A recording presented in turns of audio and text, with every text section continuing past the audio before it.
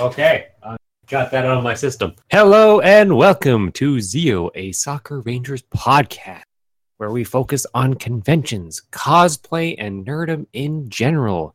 Who are we? Well, I'm Tyler. I'm the Black Ranger. I'm Robert. I'm the Red Ranger. And it's just the two of us because, I don't know, that's just life. Deal with it. Fucking deal with it. You got the best, the cream of the crop. Take that crop, the cream of it, the bundled, condensed into what it is now. And you know what we're going to talk? You know what? Two of us are going to talk. We're going to have a conversation. We're going to have a conversation about fucking E3. Guess what? That's been going on for like the last 10 days. And we're going to talk about it because it is the cream of the crop as well. It is a lot of games coming out. And it's just a creamy delight. There we go. E3 is a cream delight with your two favorite creams of the crop. Any words, Rob? Any words whatsoever? Or shall I just start off to say, hey, let's go right into E3. Talk about what the first conference that started, which was, of course, EA. And what were your first thoughts, Rob? Let's see here. How to sum up my emotions towards EA press conferences, because they if you can't start. No, I have the ability. Okay, because I got like two. Okay, go before I start ranting. Yes, when it comes to EA at E3, there is a certain ritual that goes along with it before that press conference starts. You see, I will go and feverishly hit my head against the wall for about 20 minutes before it starts. Ooh. Which makes it feel pretty okay for about the first 25 minutes, where they generally will go and introduce a whole bunch of sports games like FIFA 18, Madden 18, NBA 18, NHL 18, whatever the United Lacrosse League game of 2018 is going to be called, the water polo game of 2018. Hey, you just flossed over a Canadian national fact right here. So look at lacrosse. I'm already taking a drink. Lacrosse is Canada's national sport. So you guys thought it was hockey, didn't you? I gotta be honest, yes. Because I've never heard you mention lacrosse. It's Canada's national sport. I played lacrosse. I was pretty good at it. If I didn't go into music, I probably would have played lacrosse. Tasty drink. So, wait, you went into music? I was in marching band, mate. Yeah, I was in marching band. Sorry, I thought you were talking occupationally there for a second. No. Yeah, hobbyistic. Hobbyistic? Sure. Okay, that's sure. We'll go with it. So, that's what I got is like 50% was sports, 50% was Star Wars. Well, I don't know if that's entirely correct to go and categorize it that. 50% was Star Wars. It was 50% sports and 49.8% Star Wars. What wasn't Star Wars? What wasn't Star Wars? The Anthem teaser, A Way Out, and Need for Speed Payback. Do you know what? I'm going to say it was 50% sports, 50% Star Wars, and then somehow 1% everything else. Because EA just can't do 100%. They just don't math right. They had Star Wars. They literally played a full match of Star Wars Battlefront 2. Hosted by John Boyega. It wasn't hosted by Boyega. Basically was hosted by him. Introduced. Okay, fine. Introduced. They were going and working that angle as much as possible. That stupid fake tweet all the way to the introduction of the actual match. It was introduced by him, and then they did that. And then it was hosted by YouTube celebrities. Oh, right. I can only remember. I can only remember the one person who was. I can't even remember her name. The girl. I can't even remember. It's like Yeah, I know. Yeah, I know. Unless it's Mario and Fafa from Glove and Boots and their new gaming channel, I could care less. Now, if EA ever gets those two to go and host their conference, God damn it, I will watch every second of that on bated breath instead of going and falling asleep through half of it with sports. Because it's the same game every year. That's what Ubisoft sort of did. They did the thing where like they took Tobuscus and Alicia Tyler and put them as the host, and then they're like, "Yay, we got these fucking entertaining celebrity people as the hosts." Oh well, before that it was Joe McHale, for God's sakes. Yeah, no, if that's we'll get to Ubisoft. We'll get to that later. Yes, but spoiler alert: they didn't do that. They were the most traditional, just EA or E3 press conference. So I would agree with that. Yep. So anyway, So that's what I got from EA. It was mostly sports and then mostly Star Wars, because literally they played a whole match of Star Wars. You don't see that. When does a press conference ever just give a full match of a game? It's always like gameplay trailer, but never just now we're going to play a full match of a game. It's like, oh. The only time that I can remember that happening was back, and this has been a long time now, was now I remember. Yes. It was probably, I don't even remember the year. It was during the Sony press conference. It was still while the PS3 was in its prime, and they were going and playing Medal of Honor, and they were going and showing off the system's capability to go and have, I want to say it was like a 36-person match on the console. Yeah. But even then, it was a very restricted mode, so it only went on for like 5 minutes. This was not a 5-minute thing. No, this is literally like the rest of the thing. Like they just treated it like an EA game, or like an EA, not EA. Like a live stream? Esports game. There we go. They treated it like an esports game. And I was just like, oh, okay. How was I doing at the time? I watched it while also playing either a video game or doing stuff on my computer. So it was basically sort of side background noise. But that's what it was. It was a typical EA press conference, other than taking half of it up for a game that I will admit it does kind of make me want to play. But I don't know. I feel like they allocated so much time to Star Wars Battlefront because the first one, I don't know. It's weird because like the first one is what people want, so it did really well, but then people complained about it a whole lot.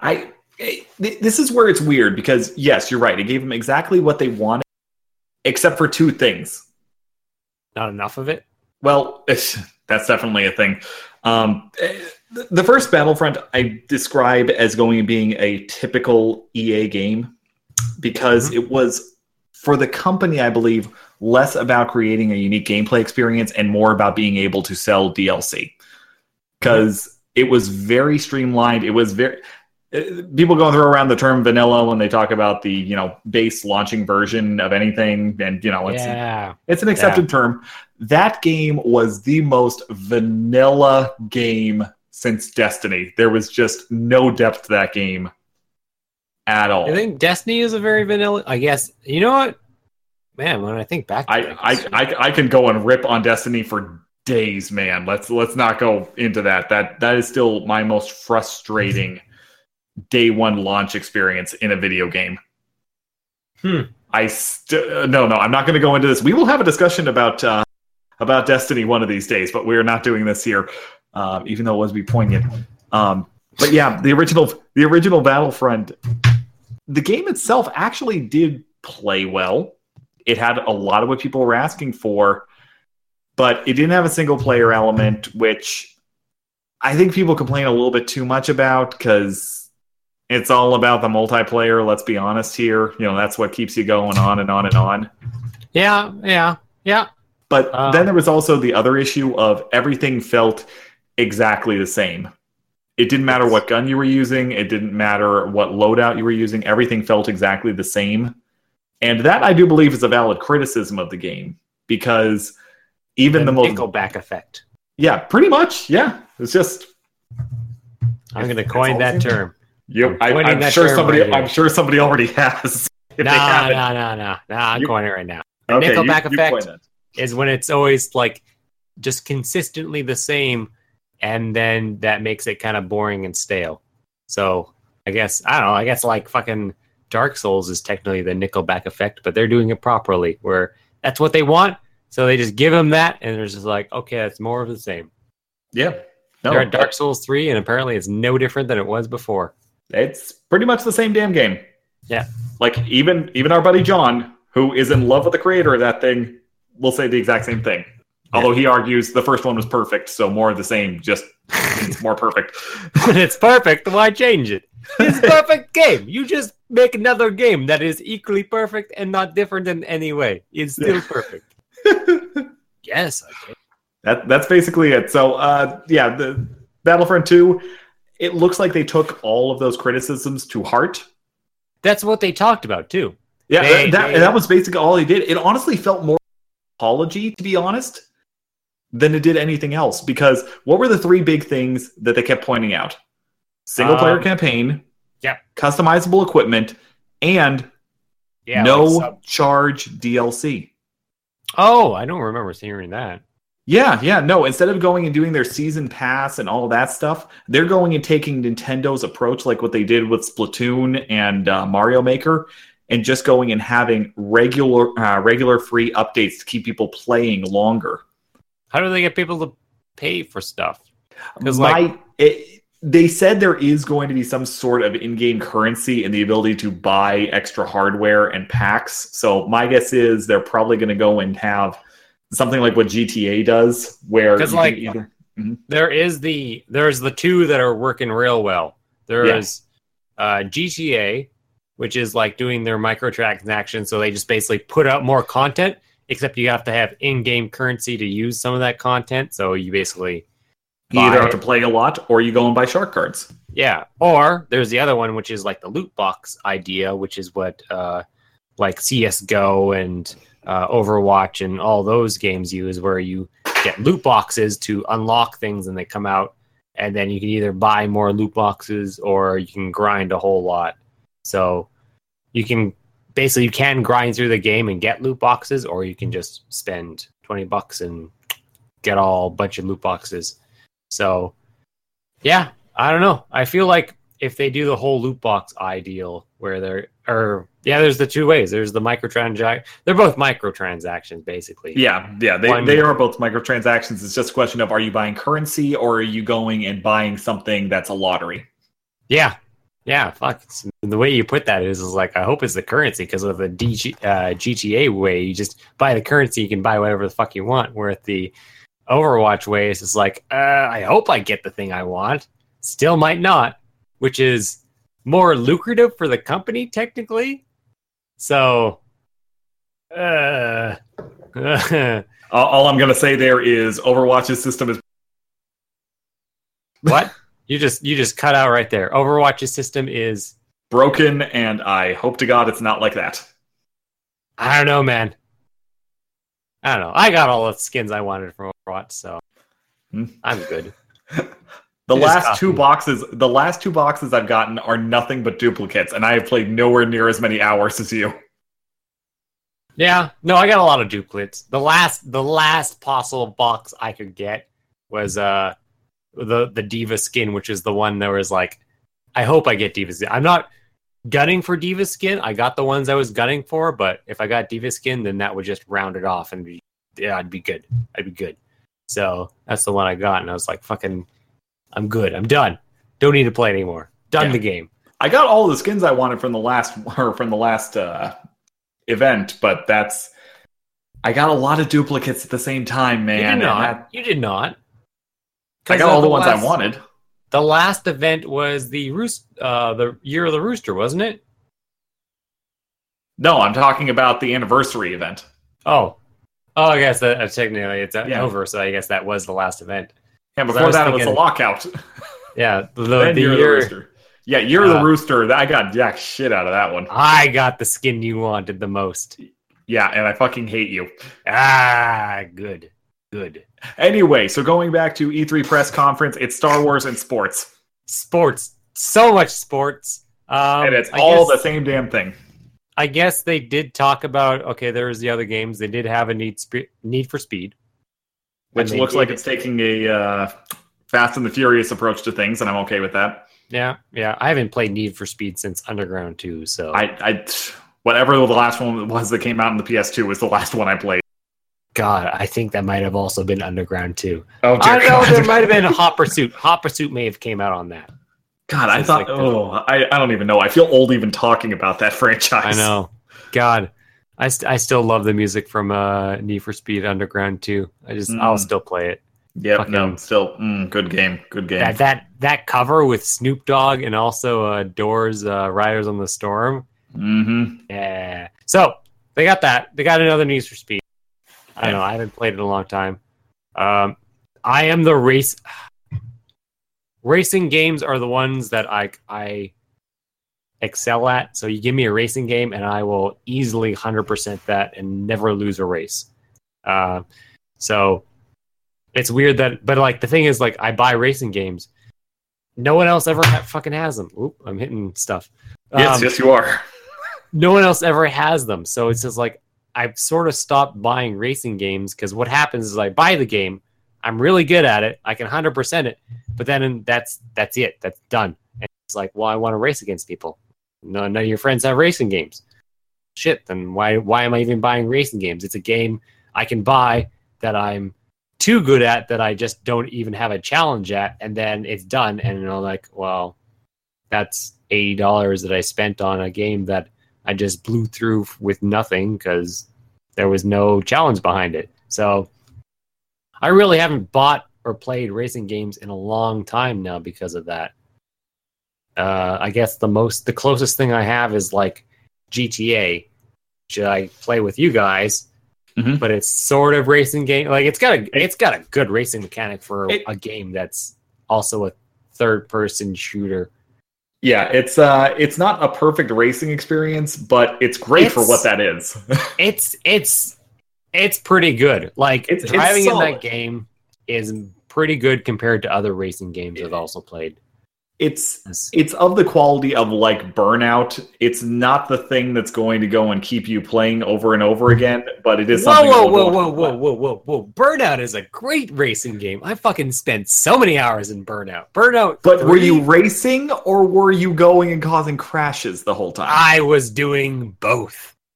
We all did both. Doing both, sir. We all did both. I was racing that shit out of that game.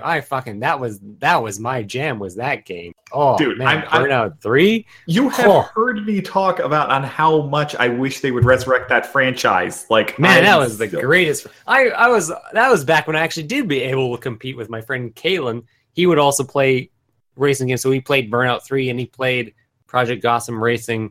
And him and I would we never raced against each other because he knew I would automatically beat you. So it was like, I'm not racing you because you're just going to beat me. I'm like, shit, okay. But then we still compare our statistics. So with Burnout 3, there was the racing part, but then there's also like the explosion maps. Yeah. And I would just go and just blow shit up all awesomely completely. And it would be like, yeah, I wasted days doing that. I wasted days doing that fucking game. It was great. It was great. It was. I actually think that's the reason why I stopped playing Need for Speed, was because I discovered Burnout. Yeah. Because I think Paradise was the last one. Wasn't anything. That sounds Split Second. Split Second. That's a good one too. Yeah, that's on Steam. We can go buy that on Steam and race each other. So yeah, no, fucking, I love racing games, but I never have anyone I can play with them because most people don't buy racing games.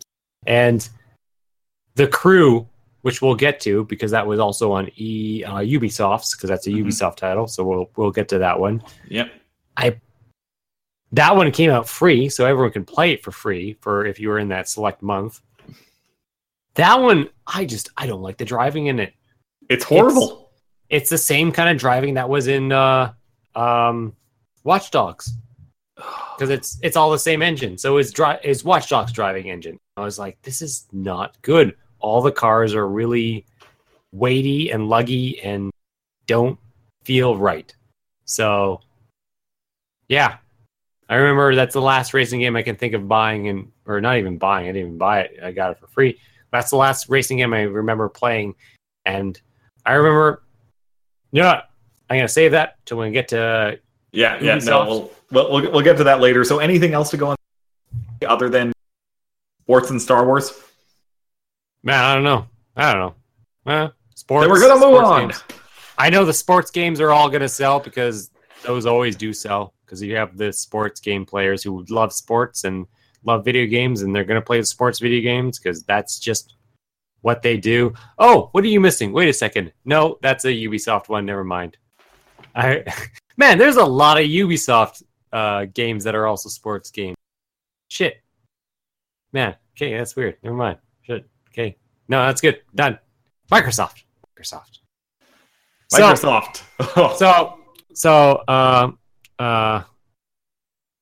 Now get this. Take the words Xbox One X. Turn that into an acronym. Yes, we get it. It's Xbox. Fucking. We all got the joke, while they were doing it. Why? Because they had to go full circle. They had to take it all the way around the 360, man. It's too many layers. Too many layers. Damn. Just. Yeah, no, I don't know. This was another 50% conference. It was 50% them going and rambling off a random number and turning on the applause sign. Was an applause sign there. Specs. It was all specs. Do you know what I noticed? What the only thing I noticed was the lack of HoloLens. I was like, "Where's HoloLens? Come on, guys, where's HoloLens?" And then nothing. They're not even focusing on that for consoles. Man, really? They have given up on that one, and I think in some respects, rightfully so, because the technology that thing is going for is so far beyond what anything in this and probably the next generation will be able to appreciate there. That thing's going to be run completely on cloud computing. I am convinced by the time it actually comes out. No, that thing, like, they're onto something, because it's the equivalent to, like, the thing itself is like $800 to $1,200, and that's equivalent to what a Surface costs. Where they're onto something with the Surface, because it's a computer. It runs Windows 10, but it's all touch application. So it's a tablet that's also a PC, or is a PC that's also a tablet. Because I used to have a tablet that ran an Android, and you can only do so much with it. But then with my Surface, it's literally a PC that I can take anywhere. It's more portable than a laptop. And then it sounds like, well, you just take the Surface part of it, all the computering, and you just shove that into a spherical device that fits on your head, and then boom, you have your augmented reality. That's it. Done. Yeah, that's just it. But they're trying to develop that thing not around gaming. They're not trying to go and develop it for that kind of thing. They're trying to develop it as a replacement for the smartphone. Yeah, they want to continue to miniaturize that thing until it is literally sitting on your eyes as contacts, or in my case, as glasses, because I can't do contacts. That's what the goal of that is. I don't think you can fit that into contacts. That's too far. Oh, dude, Samsung's already patented the technology on there. Now it's just going and coming up with the ability to compute and how to power it.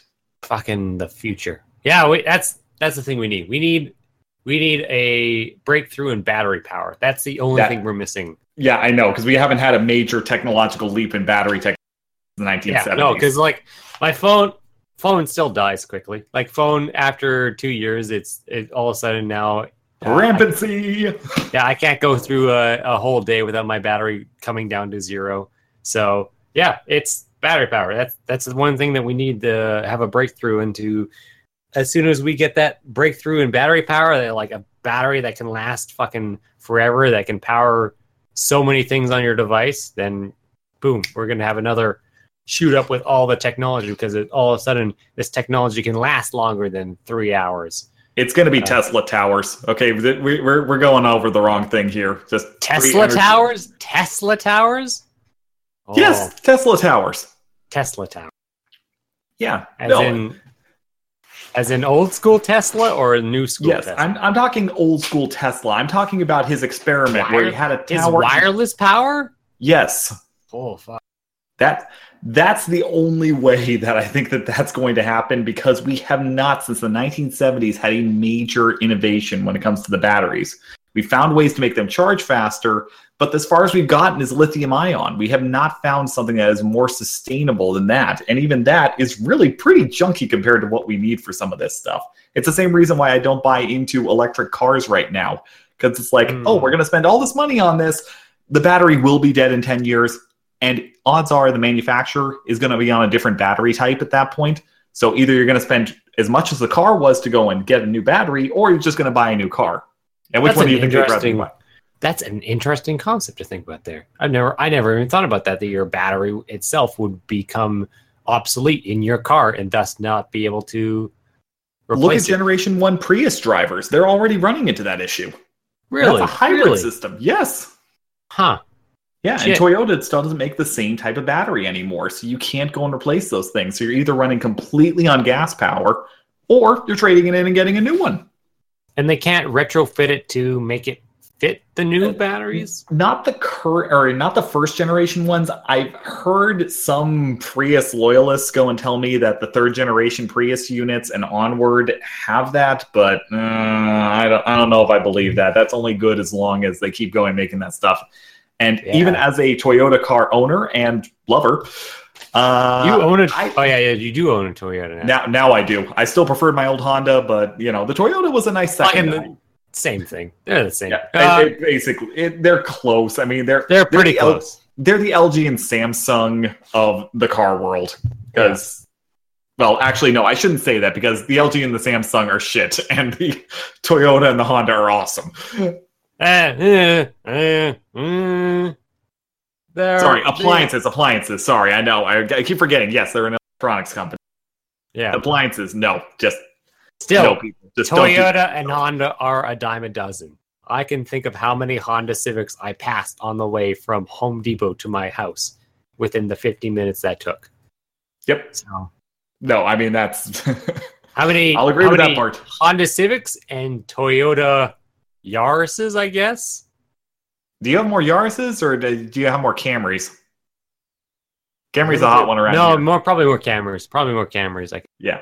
Oh, Yaris, I mean, there's 5 billion of them. I mean, they go on and on and on and on and on. I'd still be driving my 20-year-old Civic if it wasn't for some jackass on 405. There you go. Which none of you guys need to go and think about. We're talking about cars now. We're supposed to be talking about Microsoft. I'm weird, and I drive Volkswagens and Fiats. Yeah, you are weird. Or Chevys. Lots of Chevys. GMs. Say GMs. Yeah, I was going to say Pontiac. GM was like, yeah. Because I drive Pontiacs and Chevys, so we have a lot of Chevys and a lot of Pontiacs. We got 2 Camaros, or we got 1 Camaro, 2 Trans Ams, 1 Chevy Deluxe, and a Mercedes. Fucking cars. Yeah, there we go. So, video games, Microsoft. 50%, all about the specs about their multiple consoles they have now, and then they're like, okay, now let me shove all these games down your throat. And some of these are, a lot of these are either they very point out that it is either a exclusive or new release or world premiere or Xbox exclusive, and if it's got both those, then you hear both those before you see the trailer. Yeah, they did a wonderful job of, just like with the Xbox One S and the way that they talked about their HDR and 4K Blu-ray, making it sound like they're going and putting everything together. They did a nice job of this one as well, because looking at a lot of the games on there, most of them were multi-platform, but they're 4K exclusive, so they can call it exclusive. Yeah. Multi-platform exclusive. That's kind of the way I sum up what they did. They do have some exclusive titles that are definitely interesting on there, but I don't know. They had a bit of a hard time. They got beat up, I think, more than anything else this E3, because they made a lot of claims, and then there was a lot of stuff that clarified that was not a particular winner for them in the long run.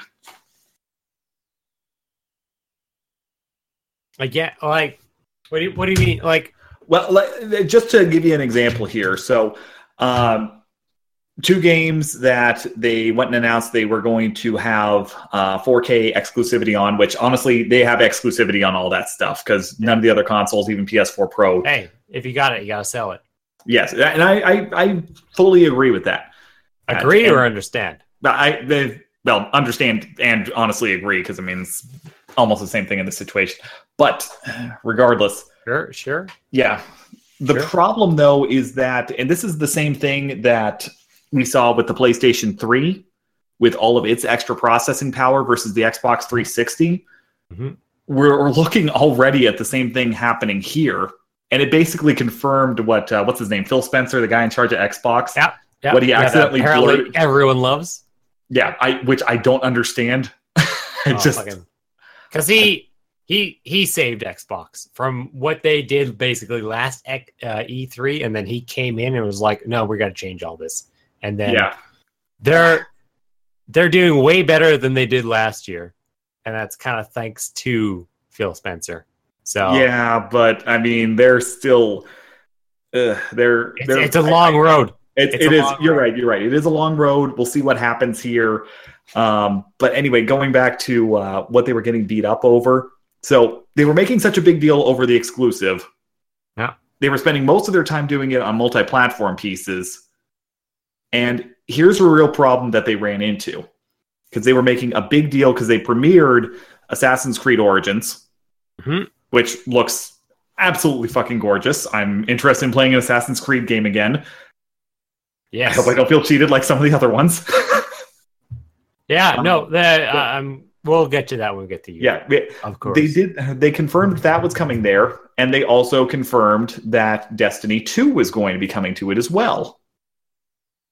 So that's great. There's a problem, though. Oh? Their hardware is capable of playing the stuff in 4K. Mm-hmm. The problem, though, is that the way that they've set everything up on there, it's not like they're able to go and develop things on, say, a standard PC architecture. It's still being designed on an Xbox engine by itself. So here's the question. If you're developing a game that can be played on the PC, Xbox One platforms, and Sony PlayStation platforms, just those by themselves, what are you going to develop the base of your software around?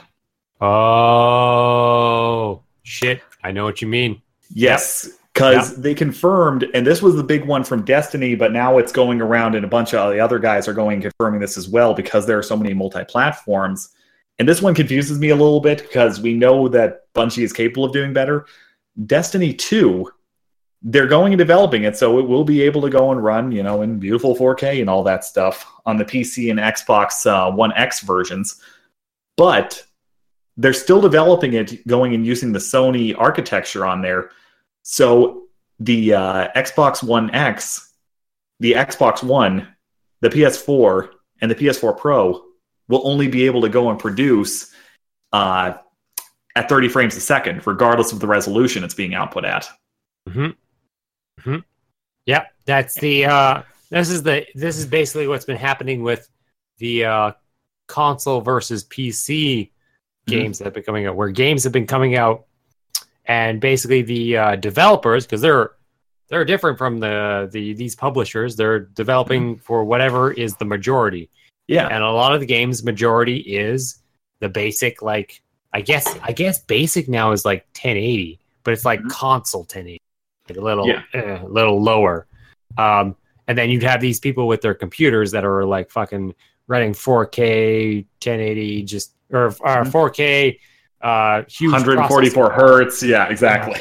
And then the games they produce just don't meet those standards. So when they go into that, it's like taking your NES system, your Nintendo Entertainment System, and popping it onto your fucking 7, I guess the only TVs that would even still run that are the 780 TVs.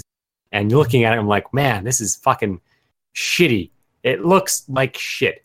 And it's because, at the time when those games are developed for TVs that don't have this much resolution, and when you have something that does have that much resolution, you see all the fuzz and the when you take it from 240i and go and blow it up to 1080p, you're gonna go and notice some problems. Yeah, so and that was happening with computers. Is like it would go to the computer and it would look shit on the computer, and so they would either negate this by having the computer release significantly what's the word I'm looking for? Postponed? Mm-hmm. Delayed. There's the word. The delayed. That's the word we use for video games that are not going out. So the computer version would be significantly delayed, so they could actually optimize it for computers, which were always like significantly higher in quality. So it didn't look like shit when it went onto the computer. And that's kind of what's happening in the consoles now, is like games are going to get developed for the majority of people that have that console. Why would you develop something for the minority company, the more minority amount of people, when you could just go, well, most people have the basic PS4, most people have the basic Xbox One.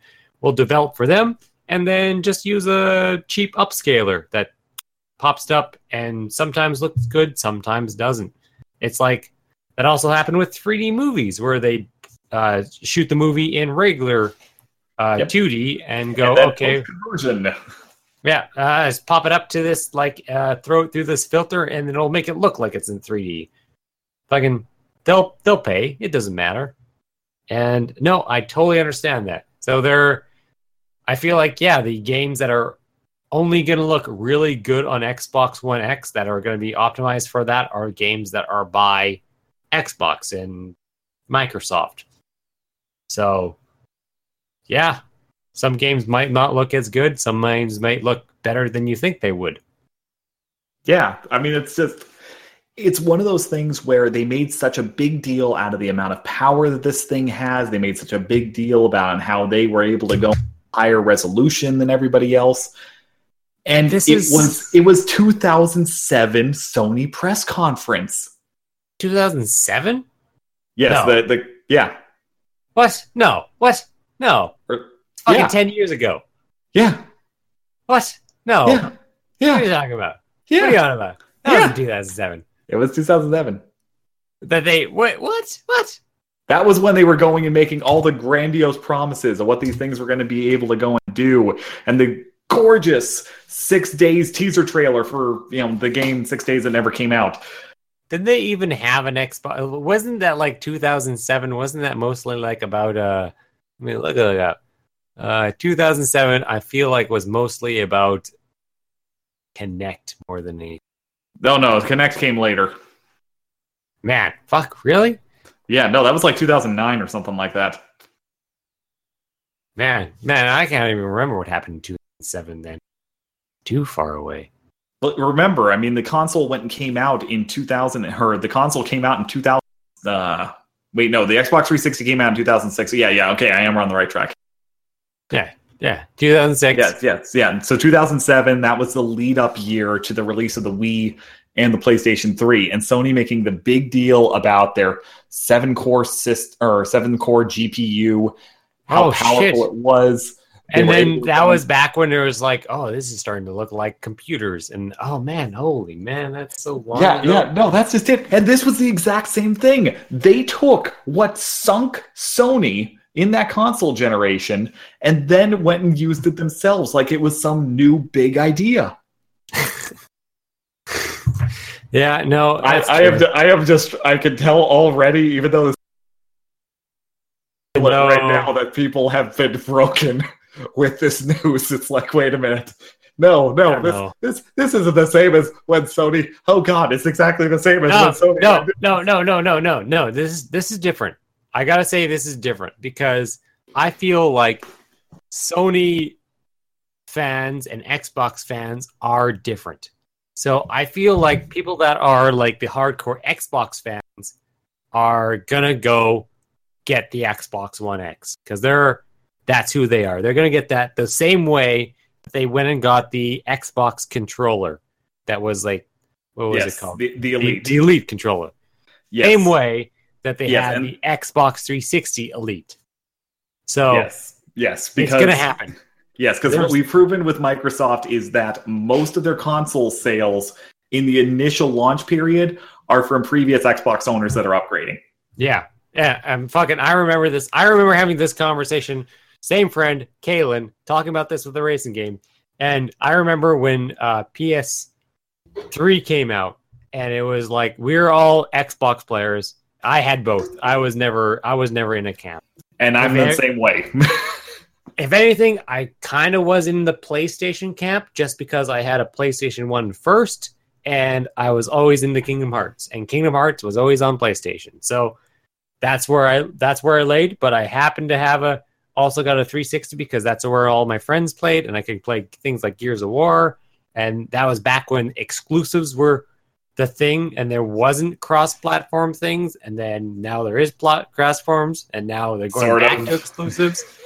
It's a weird mess thing. It's like just going. The world is changing.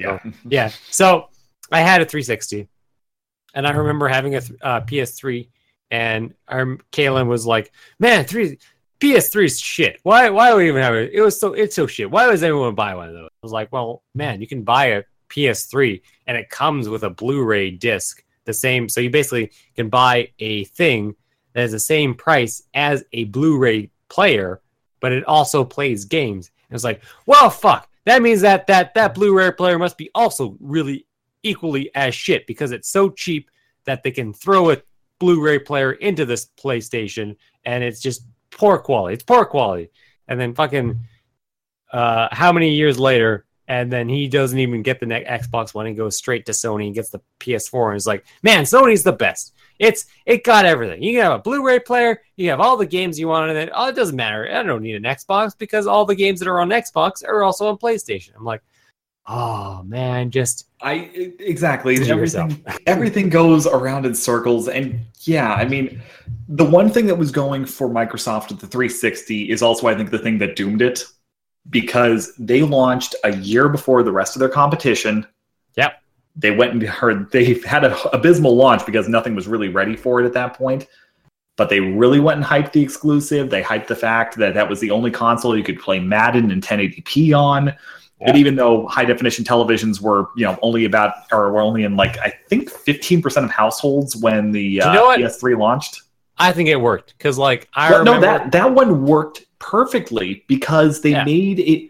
They made the argument that we have the future right here, and it didn't have an HDMI port. They were still running last generation with component cables and all that stuff. Oh yeah, the first one. That's right, they did. Yeah, and then the second one they came out with was exactly. But they also didn't product test very well. They went and had an over 50% failure rate. Red Ring of Death. Exactly. But they had gotten such a great start. And I will say, I think they undervalued what the product was worth, quite honestly. I really do believe that, because I think that Sony overvalued the PS3 initially, because, the $700 price point. That's right. Even with the Blu-ray player built in there, I don't believe that was well justified. That first one was the best one because that was also the one that had the external ports for external memory. So it had ports that you could stick memory into, so you could have more memory than was in it. And then they just pulled that out instantly when they made it cheap. Yep, exactly. No, they got rid of that, and they got rid of PlayStation 2 backwards compatibility for a while. They did eventually come back to that, but yeah, I mean, they went and took that thing. They did, didn't they? Yeah. Oh. But it also proved that backwards compatibility did not mean as much as we thought. I don't know. Xbox is really pushing that. They're pushing it, but look at what's actually happened with their console sale. So they had an initial boost when they went and announced the Xbox One S and when they went and released that, and it did pretty well. But then they ended up going and slipping in sales again, and it was holding at the same level as the original Xbox One. The Xbox One X, I suspect, is going to do very well when it goes and launches. But I'm going to be curious to see if it can go and hold up with everything else that's going on, especially since Nintendo now is going and beating both of the other consoles put together, with their new console has come out. Now, I don't think that Nintendo is going to hold that number for a long period of time. I do believe that it's going to go and sink down, but they're courting more and more developers. The excitement was all there for them. A lot of developers at E3, even though they didn't have games to show off for the Switch, all said that they were all said that they were starting to work on development.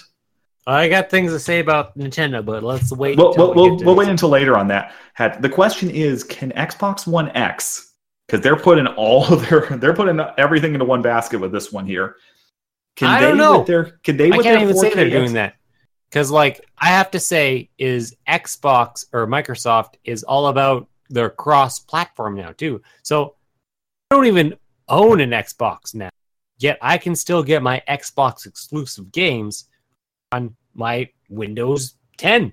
Because all their exclusives are cross-platforms between all their platforms. Their family of platforms is which they kind of sort of said during the press conference many times, is it's no longer one console. It's like their Xbox S, their Xbox X, their Windows 10. It's sort of like a family of consoles.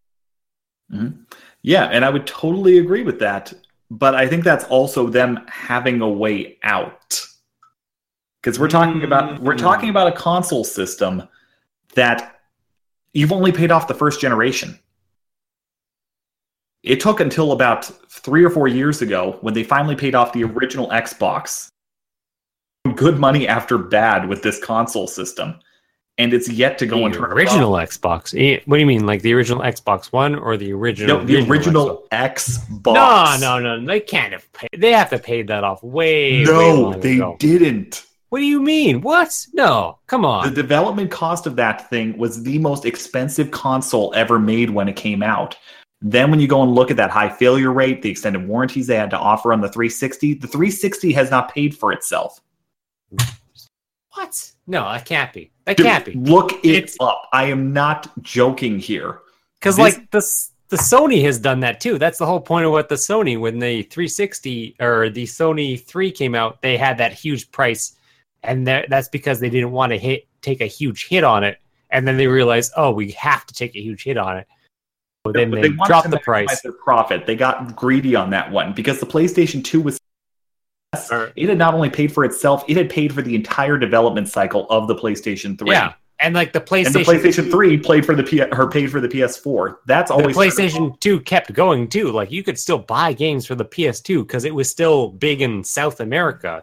Well, and they only stopped producing them 3 years ago? I know, that's right. That's the thing. That was the E3 2 years ago. They're talking about it's like an 11-year cycle for each console. And it's like, man, that's fucking long for a console. 11 years is a long time for a console. Because they had the PS2, and they're in South America, FIFA was still super big. And so they're still pumping that out for the PS2 because the PS2 was still super big in South America and parts of Europe. And I was like, holy shit. And that was back when they were pumping out now we're coming out with the PS3, which is taking hard hits. And they still made back what they lost on the PS3 in 3 years, I think it was. Unless those numbers I have are completely wrong and just like I said, the PS3 was paid for before the PS3 was paid for before it ever even came out. And I'm sure that they did lose some money initially in production and all that stuff just because they weren't selling as many units as they wanted to. But that thing was fully paid for by the time it went and launched. I don't know if it was. I can back that. I can go and get the data for you. Man, shit. Okay. Huh? Yeah, that's fair. Yeah, it's just Microsoft has always kind of been, even when they were the number one, because with the exception of the Nintendo Wii versus the 360, it was the winner of that console generation. And that was the one that, based on number of sales and dollars earned and all that stuff, it should have been number one, except for it had to go and pay for every console. I feel like they were losing the cost of what they were losing the cost of what it took to make the console on a lot of those repairs. They only made about half of the profit of the other two companies when you're going and looking at per console sales because they had such a high breakdown rate. And when they eventually got over to the Elite, which no longer had that issue, then you're looking at something that was a pure profit situation. But even then, you were so far behind in the first place. Yeah. So I really do feel like Microsoft right now, they're hedging their bets because they don't want to shut down their gaming division. It was a lot of money, and they're making a ton of peripherals since they started producing first party, their own controllers, just the regular Xbox One controller, the 360 controller, the Xbox Elite controller. That's becoming more and more of a PC standard, though the mouse and keyboard is still the big thing. There's some games that are legitimately better on one of those game pads. Again, I play GTA on a computer on a controller because exactly, and I'm the same way. They don't want to go and lose that market. It is still something that can make money, but console development, if this thing isn't a hit, this could be the end. There's a lot of analysts that have been talking that way, and I got to be honest here, it's hard to really argue it. Now, that being said, though, I still think, even though I do believe this was really a bad press conference in terms of trying to go and promote a new product, it was a great one for games. Yeah, no, that's the thing. It's like they were 50% of it was just them talking about their console, and then the rest was just shoving games down your throat. And that part was awesome.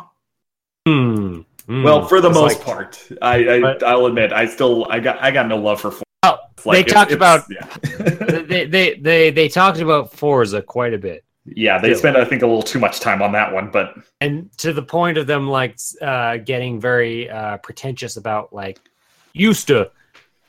Here's my impression of what I got from that was cars would used to be introduced and brought to the new world, presented in car expos, but now video games are so influential that now they're bringing cars who have never been seen the light of day yet to video game conventions because racing games are just that important.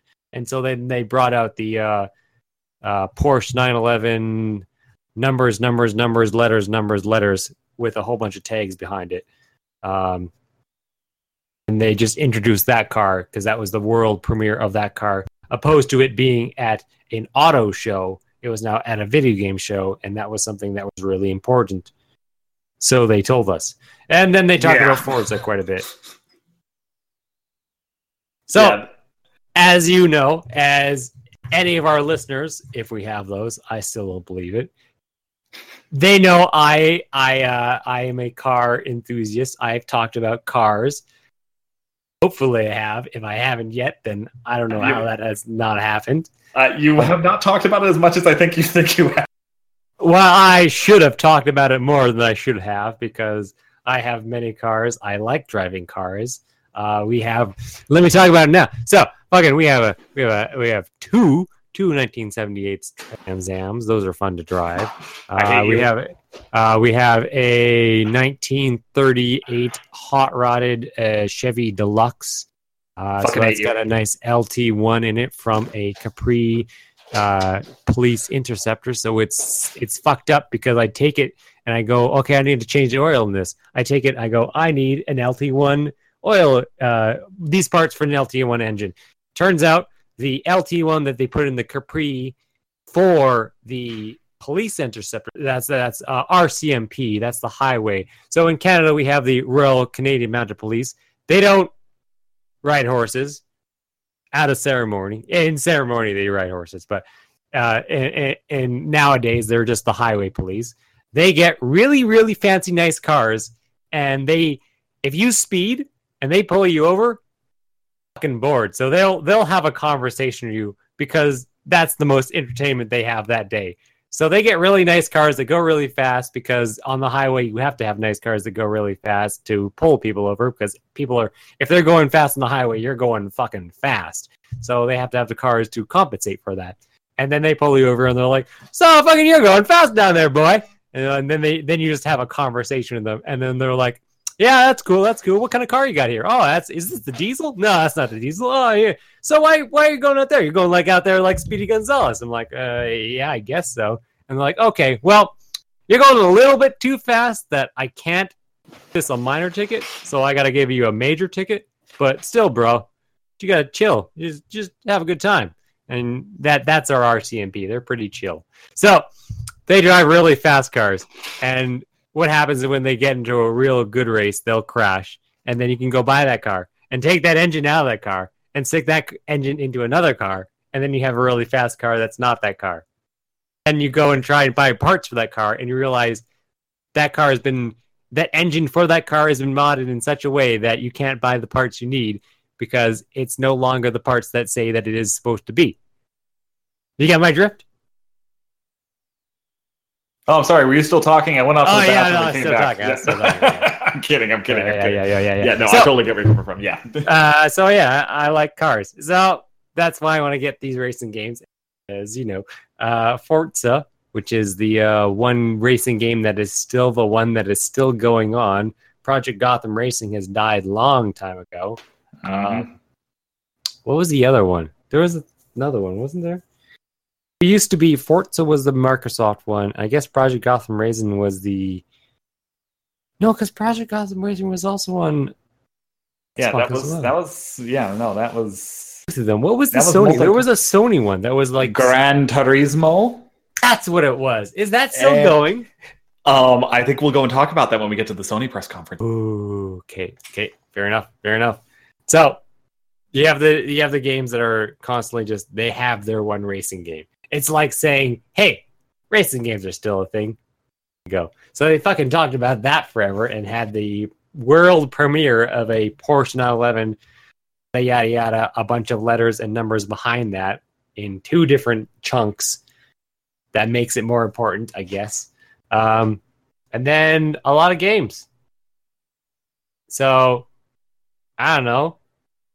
I like the Battlegrounds one because that made me go buy Battlegrounds because like I've seen it quite a bit, and then that's the whole indie. Is that indie? No, that's not indie. That's an indie game, yeah. That's an indie game. Okay, so that was part of their indie where like we support indie players.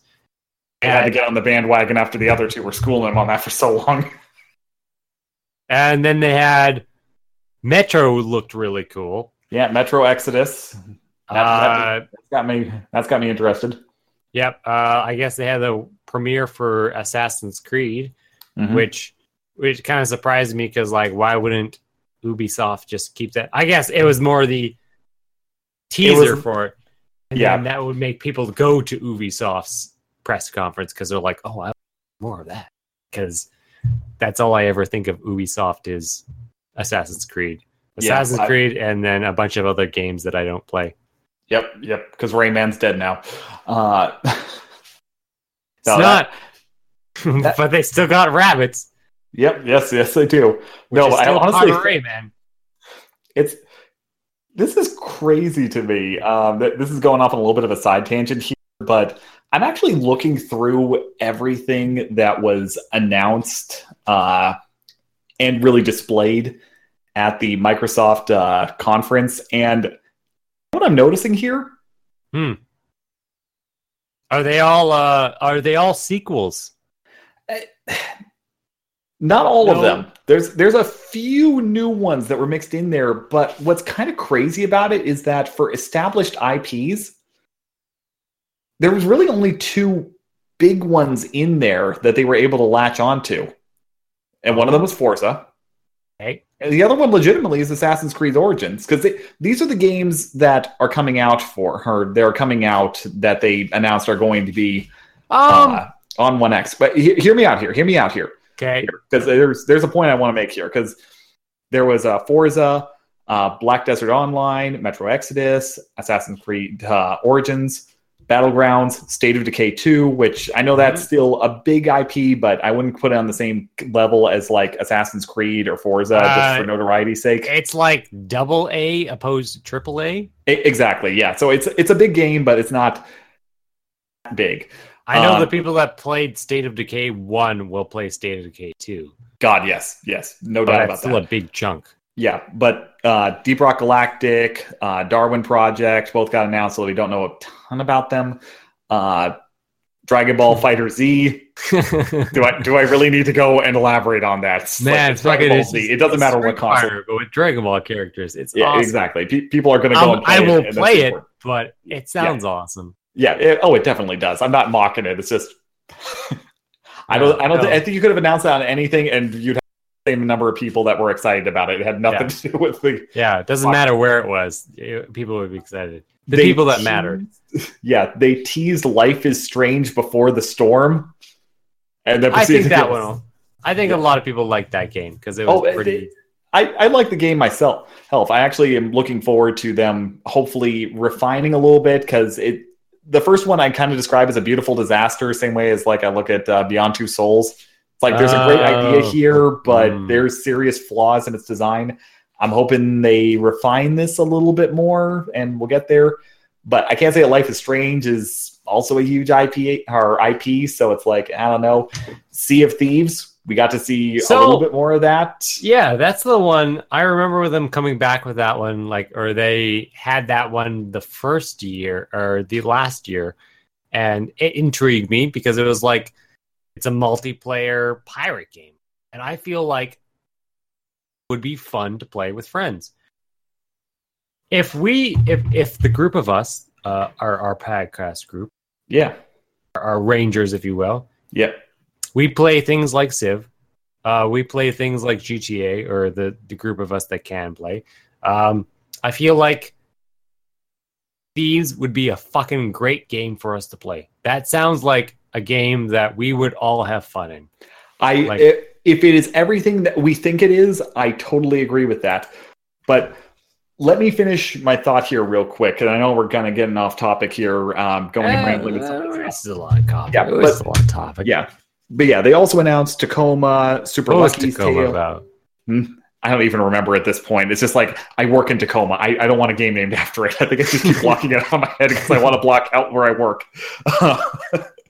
Let's see here. Cuphead finally got a release date announced. Really excited about that. That's right. Yeah. I thought the game actually came out. So, hey, Crackdown 3. I gotta say something about Crackdown 3. Go for it. So, ever since last year, all of a sudden, I've started Shazamming or sound hounding the music that they're using during trailers, because all of a sudden I'm realizing, shit, this is good music. I just want to listen to the music that they're having during these montage of trailers or trailers themselves. So Crackdown 3, yeah, that was one of the songs that was like, this is just a good song. I just want to listen to this song. So that's my E3 song that I went out of my way to go find so that I could listen to during any time, which was the Crackdown 3 song, which I will now tell you is called Beast by Chris Classic. Let me just look that. Yeah, Chris Classic, and it's called Beast. Here it is right now. Fucking let me just jump right into there. Let me go into just halfway through the song. There you go. That's a little taste. Great song. Yeah, I was hoping we don't get flagged for copyright on that. Yeah, just a taste. It's just a taste. It's just a little taste. Just a little taste. Yeah, and I will go and say I did love the trailer for it with Terry Crews. And I don't know. I have enjoyed the Crackdown series as a whole. A lot of people have, I think. Yeah, everybody went and bought it because they wanted to get into the what was it? The Halo? Was it Halo 3? Was it the Halo 3 multiplayer demo or beta, quote unquote? Well, I heard. It was Halo 3. So everybody bought it for that, and then it instantly became GameStop's most traded in game. Because as soon as that was over, somebody turned it back. Oh, I'm not joking. Yeah, that was like is the second one Bulletstorm? I don't think so.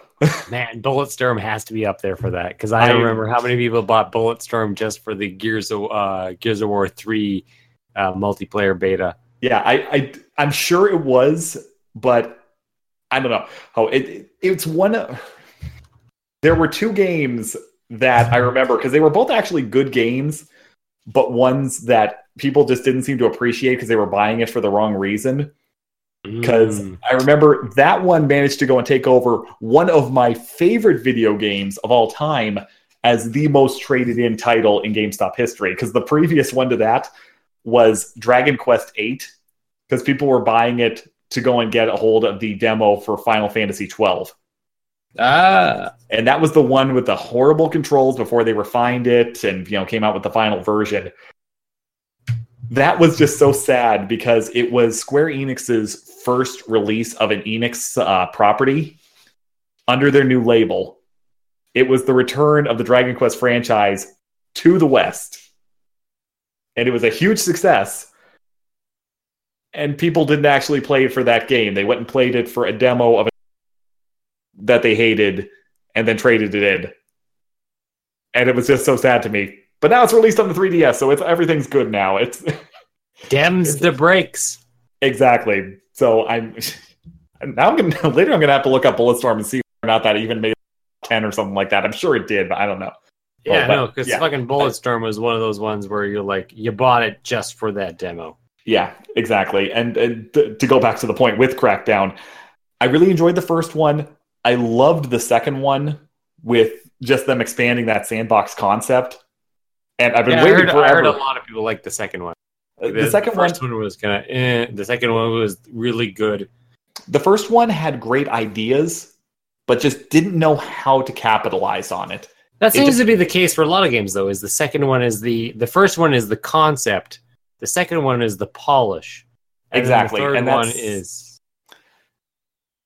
especially with the second one because that was one of the few games outside of an FPS that I feel like got online cooperative gaming right. For the time period, I should say, because there's plenty of them now, but that was one on where you could actually go and use the voice chat with somebody else you were playing with, and it worked. Hell, fucking that still took forever for that to go and actually be Nintendo is still figuring out voice chat. There's still there. I'm not sure they'll ever get that one figured out, but I don't think market either. So whatever. That one, John and I played so many hours of that game, and the only real problem with Crackdown 2 was the fact that it was so easy to max out all of your skills that you burned through the content way too quick. There's a ton of replayability on there because at the time, you could only have one save file for any game on the 360 unless it went and had some sort of an external media base. So, okay. Yeah. So, yeah, that's Crackdown. Yeah, exactly. But to go to the point with Crackdown that I was trying to make first in the sidetrack there, good selling game, but I can't say one that general consumers, outside of the real heavy Xbox audience, because that is truly an exclusive of an exclusive of an exclusive. That is something that was born on Xbox, and it will never go and leave Xbox. It's a Microsoft Studios game. But I can't say that's necessarily as huge of an IP as some of the other, or as the other two that we went and mentioned with Forza and Assassin's Creed. It's another AA title. Same, I think. And maybe this one there's a little bit of argument with, but Middle-earth, Shadows of War, big game. I don't know. That one's kind of bridging the line. Like it's almost a triple. Sure, it's still a little niche, I think. I don't know. I feel like a lot of it. No, I have to say it's one of those like AAA titles that everyone eventually, because like everyone, I feel like everyone bought Middle Earth, like the first one,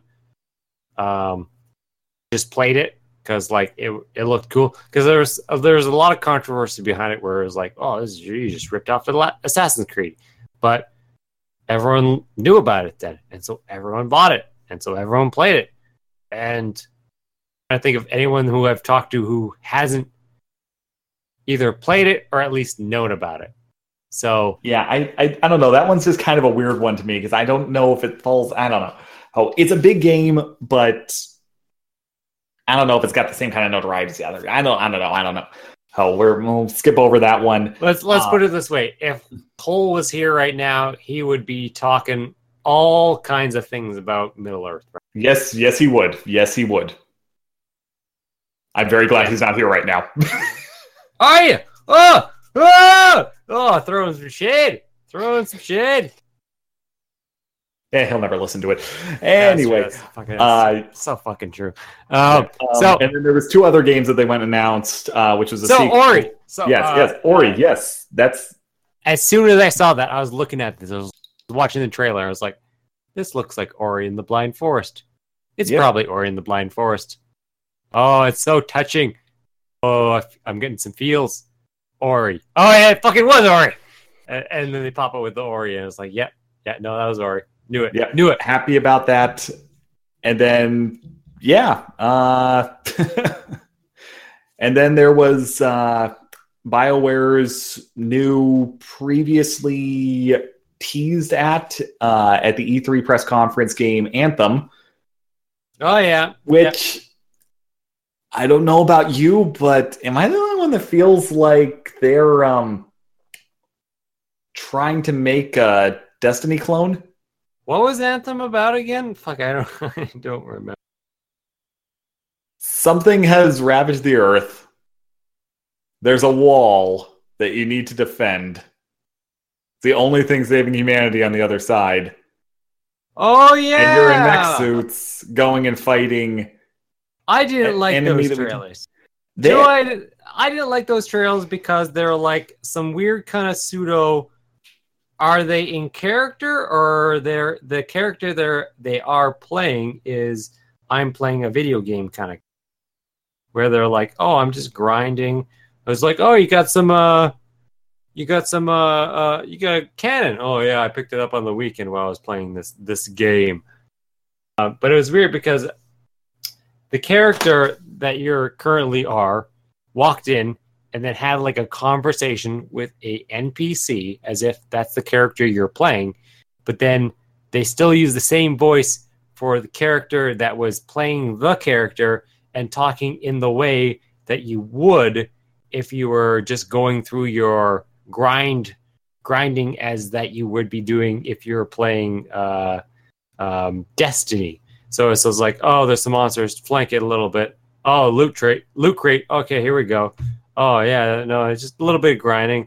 And then it was so very acting in the sense that the characters were very empathetic about what they were doing. It was just like, oh, yeah, I'm just playing the game. Oh, I'm just doing some grinding. Oh, that's it. Just chilling.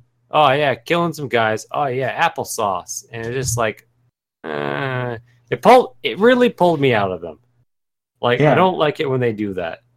They're trying to relate to video gamers playing video games in the way that it's just like, okay, now let's get these actors to pretend like they're playing this video game as if they were video gamers playing on a late Sunday night where they're just like, I got nothing better to do. I'm going to jump on this video game and just do the monotonous grinding that happens with some video games. And just kind of pulled me out of it because it was just like, they don't seem enthusiastic about it. Or they do, and it's a very forced kind of enthusiasm about, oh yeah, I got a loot crate. Or it's a chest with treasure. Yay. And it's like, yeah. That's my opinion. I gotta be honest, I kind of feel the same way. I am a big BioWare fan. I have played every one of the games that they've released since KOTOR. And I don't know, just part of it's because we haven't seen much of Anthem. I do want to make that point. I don't want to go and cast aspersions on something that hasn't come out yet, but after the disaster, and I'm going to call it for what it is, the disaster that was Mass Effect Andromeda. It was a disaster. It's not to say it's a bad game, but when you have this franchise, which is now being considered by people who don't even play video games as being on the same kind of influential level for storytelling and writing as Star Wars and Star Trek, just in terms of the universe building elements of it. And then you come out with a game like that, which would have passed just fine when the original Mass Effect came out. But we know you can do better now between the Mass Effect games and games like Dragon Quest Inquisition. It's hard to take this seriously when you say you have a game coming out next year. You know, spring next year, supposedly. Was Andromeda that bad? Here's the problem. So, if you played the first Mass Effect, It's definitely it hasn't aged well. I got to make that point.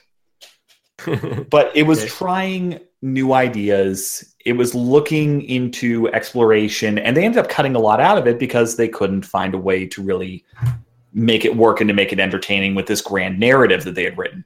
The game was all about this great narrative and going and introducing you to this whole new galaxy with all these different species and the personalities that went along with them, and defining character traits that you could go and relate, not directly all of the different species that you went and met, to different nationalities from Earth. If you wanted to just go and break it down to such a simple level on there, you could do that, and it felt organic. You never questioned that all of these characters, despite having different personalities, could all be from the same planet. That these represent the Mexicans, basically. Exactly. Without going and being so direct, because I can't say any species would necessarily match up with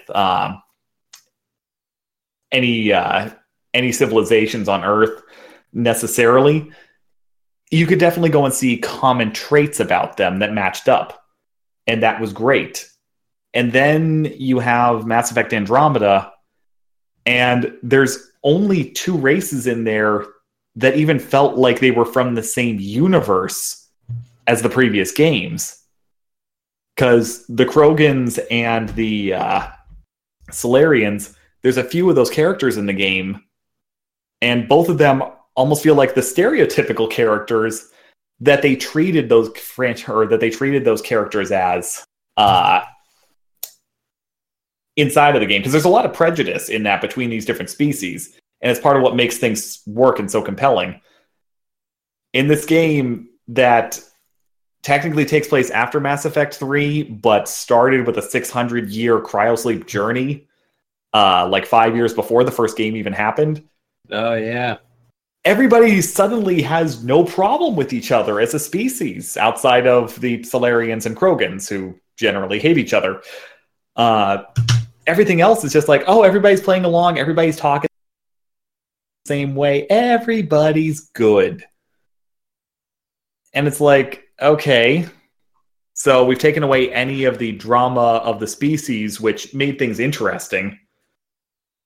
And then we have another problem in that you only introduce 2 new species, and they're just shallow.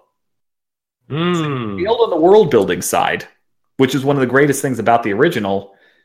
And the story itself, with the exception of all of the stuff you can do, because there's a lot of side quests and whatnot, which you expect with RPG. If you've ever played a BioWare, billion side quests, and they'll give you nothing for it, but you're going to enjoy going and doing it. But despite all of that, the main story honestly felt like it was a prologue for a bigger game. Like there should have been more, and there wasn't. You're disappointed. And that's part of it, but it's not so much because I'm a fan of their games, because I also have criticized them for some of the junk that they've put out as well. It's just one of those things that's very interesting, because the one thing that defined your franchise is the very thing that you lost. It didn't feel like there was any passion put into it. And I'm going and looking at Anthem, and there's a problem when I'm looking at it, and all I'm thinking to myself, that looks like Destiny armor. That looks like a Destiny helmet. This looks like somebody went and took the Fractured and dumb as shit story that they tried to cram into the original Destiny release. Vanilla Destiny is not good, people. I'm sorry. I know there's a lot of fans of that game and who still play it to this day, but God, that game was nothing like what it was promised to go and be. The story doesn't make any sense, even with the expansions they put in. Like, they put a little bit of context together, but the story still doesn't make sense. Anthem looks like they went and took what a lot of people suspect the original story for Destiny was going to be, and just hijacked it. I don't know how to feel about that. Oh. I know I'm microanalyzing everything here, but I feel like clones of video games have always been a thing. Oh, they always have been. It's just really interesting to see this particular circumstance, because normally clones of games come B and C list developers who are trying to go and work out a new idea, and the only way they can get something to happen is if they go and make something that looks like a clone of another game, just to get studio backing on there. Because there have been a few games that have worked out that have been clones of another franchise that they tried something new with, and even though it clearly was a shameless clone of something else, it's like, whoa, this improved on the entire concept. I don't know, like Saints Row was a big exactly one. Yeah, no, they took what I think GTA in a lot of respects used to be, because like GTA 3 is like one of the sandbox games ever made. Yeah, I know there's a story, but it's awesome. Saints Row was definitely a GTA 3 clone, because I remember looking at the GTA Saints Row 1. Yeah, and I was like, that came at the same time GTA 3 came out. I remember looking at it, I'm like, this is exactly the same, almost just slightly shittier. Yeah, exactly. But then they fully embraced that sandbox nature of what they wanted to do. And Saints Row from then on has become what a lot of people used to do in Grand Theft Auto. And Grand Theft Auto... Yeah, just all the fucking silly shit. It was just like, you're a bad guy. You're no longer a gangster. You're now just a fucking comic book villain. And then you go crazy in like Saints Row 2. And then you go too crazy in Saints Row 3. And it escalates, and you go, oh, okay. The second one is always the best one. That's the one where they take the first game and they polish it to make it a better game. And then the third game is always just too much of that polishing. And it's just like, okay, settle down.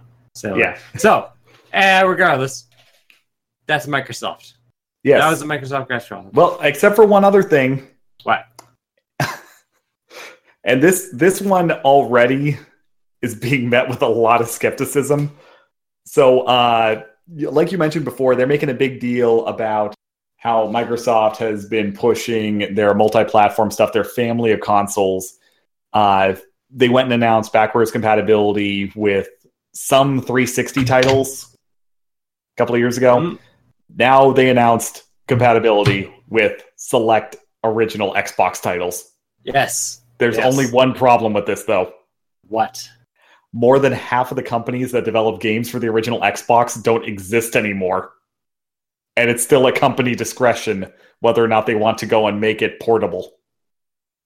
So the same reason why not every game in your Xbox 360 library works on your Xbox One, you're going to have the same thing happening with the original Xbox stuff. Oh well. Yep, exactly. It's like, exactly. It's like, who really cares? Don't get me wrong. It's a great idea, but I think most serious Xbox gamers, the people that are true loyalists to the brand and would have those games, probably still have their original Xbox, or at least a 360 that can play them. Yeah. So it's like, Bust those out. That's good. Yep. All right. So we're spending a lot of time talking about those two conversations. Yeah. On to Bethesda. So, Bethesda, I have now crowned as the...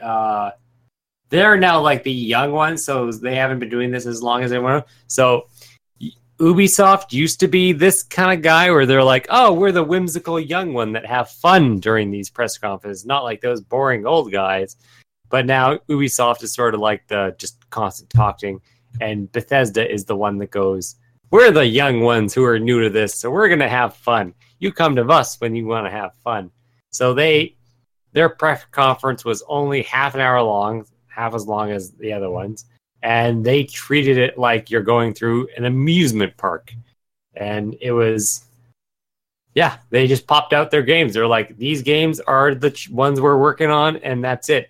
And I feel like Bethesda is definitely doing that quite a bit, where they're like, they don't want to tease games. They want to say, okay, here are some games that are going to be out literally next week, or they're currently coming out this day. And they want to work on stuff, and then they don't want to show it until it's ready. In which case they go, we're at E3. Here are some games that are really awesome, and they're coming out tomorrow. And that's it. And then they fucking drop the mic and walk away. Yeah, I I gotta be honest, I don't know why they do their own press conference at this point. Because they can. They've gotten big enough that they can. Because they have some solid games now. Well, they let's be honest here. They have two of the best-selling games of all time, largely because they keep re-releasing it over and over and over. Yeah, and that's the thing, is they have some really good selling games that they are able to do that with. The only other people who can do that kind of shit is Nintendo.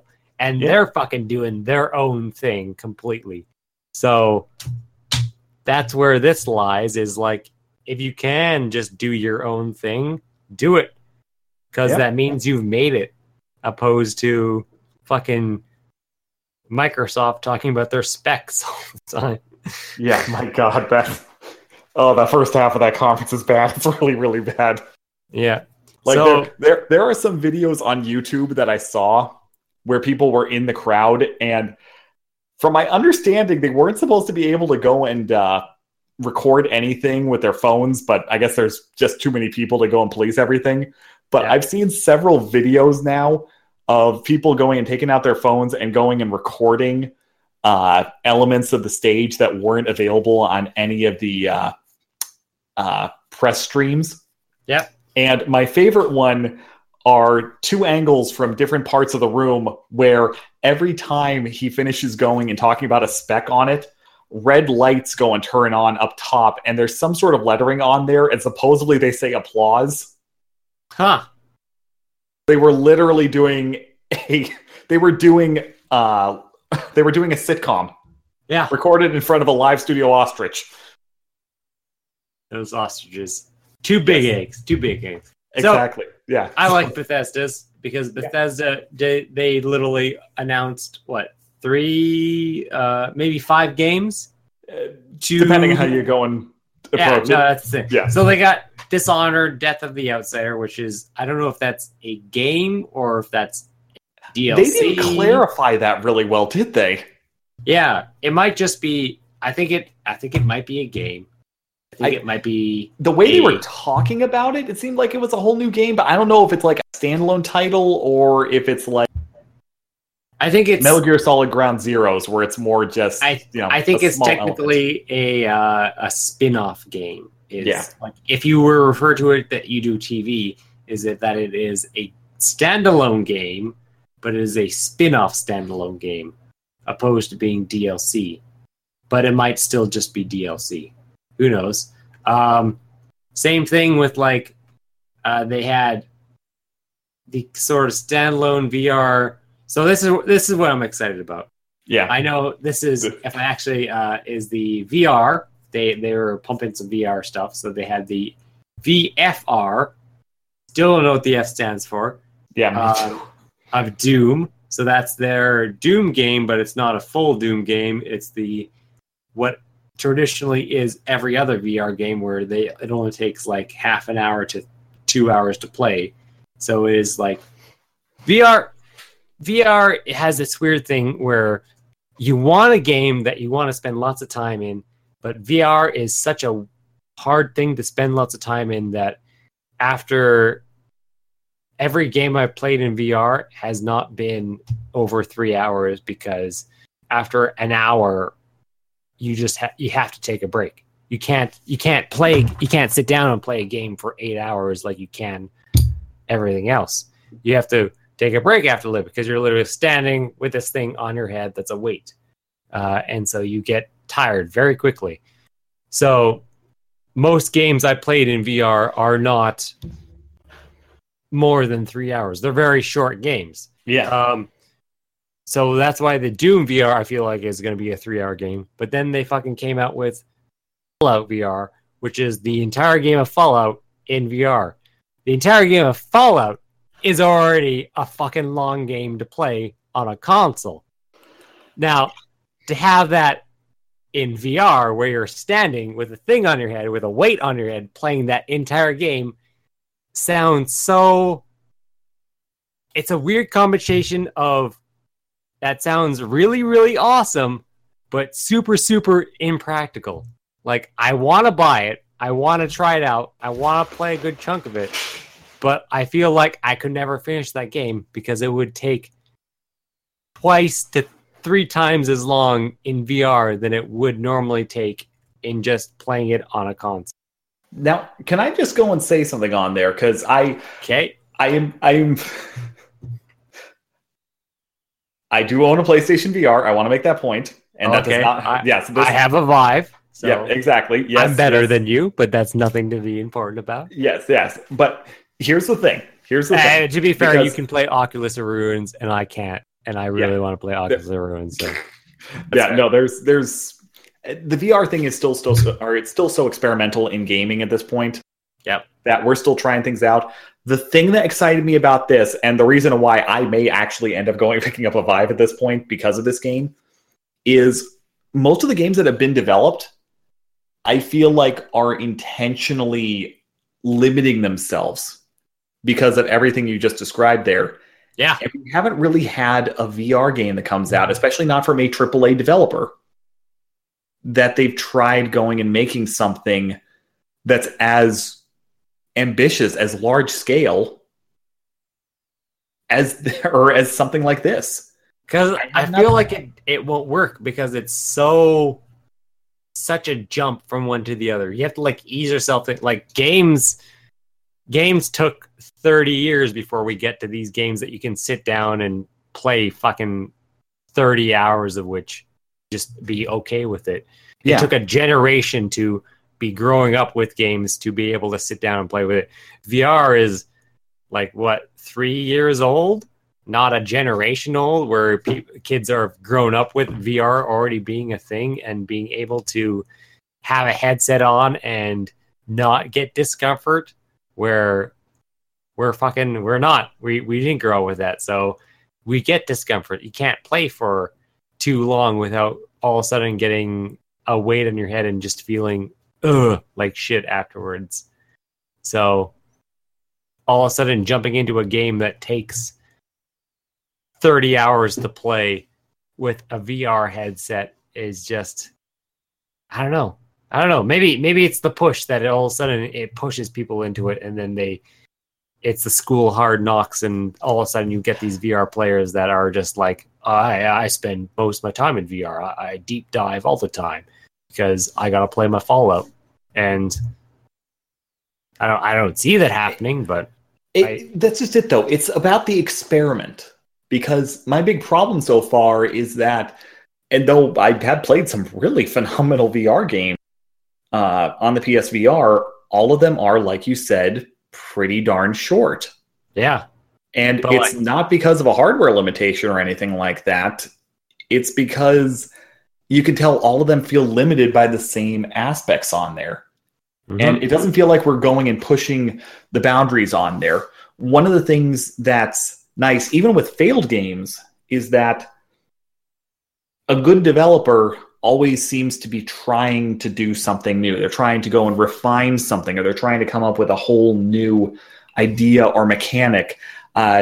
You know, because I've ranted about this, on how excited I was for Blizzard's Titan, which ultimately ended up never coming out. But that was such a great concept, a video game, a hybrid shooter that you could go and play for the next 10 years with a constant stream of new content and story-based information.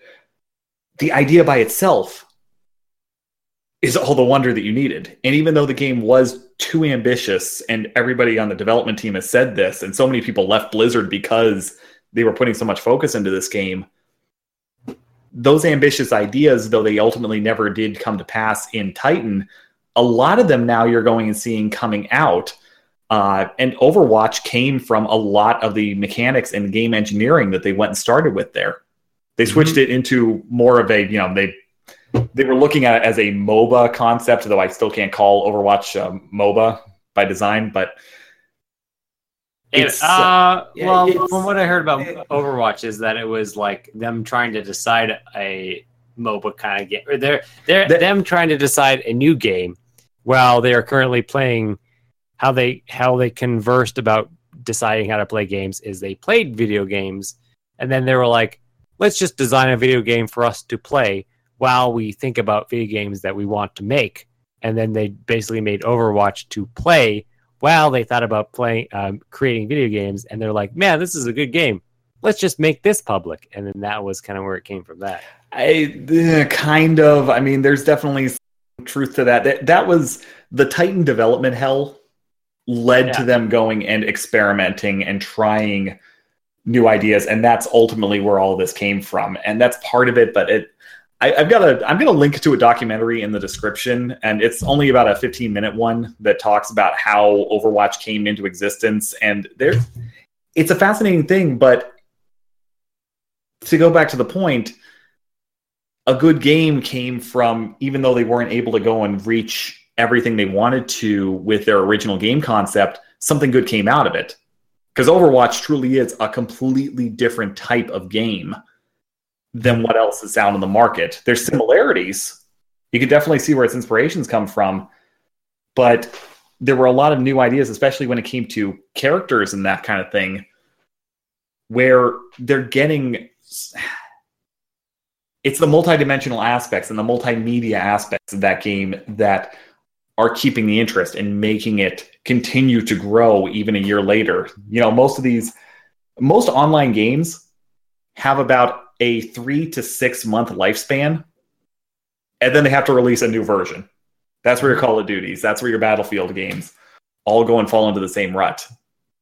They have to release a new game every year. Something like Overwatch, which has had a stream of free content come out and very minor things, is still continuing to grow and get more and more monthly users. They're trying new ideas. They're pushing the envelope. They're doing something different with it. Fallout VR, this is one thing that I do think probably... I know the game's going to come out, but I don't think that it's going to be the success that the original was. But I do believe that a lot of other developers are going to be watching and seeing what people are saying about this game and seeing how they feel about that kind of lengthy experience. And is there a way of taking what will be shortcomings there and making a perfect VR game? Because right now, I just feel like we have yet to go and get there. We haven't had a real experience that I think perfectly sums up what VR could be yet. I don't think anyone really thinks that VR Fallout is going to be as big as the original Fallout 4. Well, I mean, it's not going to be a financial success the same way. The question is, will it be a game that people will want to play at the end? I think they're going into it in a very niche-y way where they're like, they're treating it as a niche VR game where they're developing Fallout 4 VR because they can. They're not expecting too much from it. I think they might have an idea of what VR numbers are going to be. So that depends, is like, are their numbers going to be matching what are the numbers? So in which case, I don't think anyone really knows. Like, we don't know what those are. The only people that are going to know what the VR numbers are going to be the people that are in Steam who have access to that, or in Valve who have access to Steam and have access to the VR what's currently playing. So it's so only those people are the ones that are going to have those numbers. So it's going to be up to Bethesda to basically make this game and put it out there. And I think the fact that they already have the game made, that they just sort of have to tweak a whole lot of stuff. 2 years worth, 2.5 years worth of tweaking before the game is properly implemented for VR. Because like, they have all the models and everything. They just have to make it so that the character model itself processes through a headset properly. Yeah. And so they don't have to really build an environment. They just have to build a player character that interacts with the environment properly. Yeah, it's just changing the tracking system, basically. Yeah, so that's still like 2.5 years worth of work, but it's a lot of work, but it's a great experiment. Yeah, and I hope it gives some good information. I don't feel like they're expecting this to be like a big seller. Like, I'm sure they don't. Yeah, they're expecting this to be a very niche thing, so they're doing it, and they're going to see what they get from it. But they have their other games that they're definitely expecting to be bigger sellers, because they have the Wolfenstein 2, which I feel like they're definitely expecting to sell quite a bit of money off of that one, where it's a video game. People like Wolfenstein. It's a fun, crazy first-person shooter, whimsically first-person shooter, where it's just like, yeah, it's first-person shooter, but it's crazy weapons that make things explode in such crazy ways and you're just killing Nazis all the time. So it's hard not to sell that game. It's got you're killing Nazis, you're using crazy weapons during it. That's about it. Like that's a game that sells. So, and it's got 2 other games already, Wolfenstein 2009 and Wolfenstein New Order to predecess it, so it's definitely already become a franchise. Well, it was a franchise a long time before that. Franchise for a long time. It got rebooted as a franchise, but now it is the rebooted franchise is already. This is its 3rd game in its rebooted sense. Yeah, so it's a proper 7th generation reboot. Yeah. So, which is awesome. I'm very happy about Wolfenstein 2. That was my favorite thing coming out of it, to be honest. It's technically the 3rd game. So I don't know why they call it Wolfenstein 2. Yeah. Technically the 3rd game after the reboot, because they fucking have Return to Wolfenstein Castle, Wolfenstein 3D, Wolfenstein, and 2 other Wolfenstein games. Yeah. No, it's been around for a long time. So yeah, like them, I guess. What else? Skyrim. Yep. Skyrim coming to the Switch and shit. They're really pumping out Skyrim too. So I feel like they know what they're doing. They know their games are going to sell, so they just show up and go, "Here's some games. You're going to buy them. Let's have fun." And it's just like, yeah, we'll have fun and we'll buy your games. And they're going to take forever to play because they make games that last forever. Skyrim's still going hard. It's already how old of game? And then they got jumped console generations and graphic systems. Yeah, it's jumped 3 consoles now. Depending how you look at it. Wasn't it on 360? Yeah. Yeah. And then it went to this console. And now it's already gone on. It's going on to Switch. Like fucking. Oh, okay. I see what you mean on that. Okay. Yeah. Now Switch is already like the next console, because Wii U was the equivalent to whatever. Yeah, that was their 7th generation. Yeah. And it is currently them talking about it going to another console. Yeah. Okay. I'll agree with that, because it definitely is a whole different type. This is the first time it's ever gone portable. Yeah. No, it's. So this game that came out during 360 era is still getting new releases on another console. This year or next year? This year. So yeah, it's still getting re-released this year, and people are going to buy it. Yep, now with a whole bunch of new Legend of Zelda content. Yeah, with a bunch of Zelda content. So, and you can dress up as Link. So no, that game is still making bank. Al, did it even bring up the whole fact that they talked about their mods and then their curator kind of thing, their marketplace? Yeah, it's them. It's still them saying like, okay, now they figured out we have Bethesda creators and Bethesda certified users who are creating content that you can buy for shit. So they're still pushing mods and DLC stuff so that it extends your game way longer than what it normally would.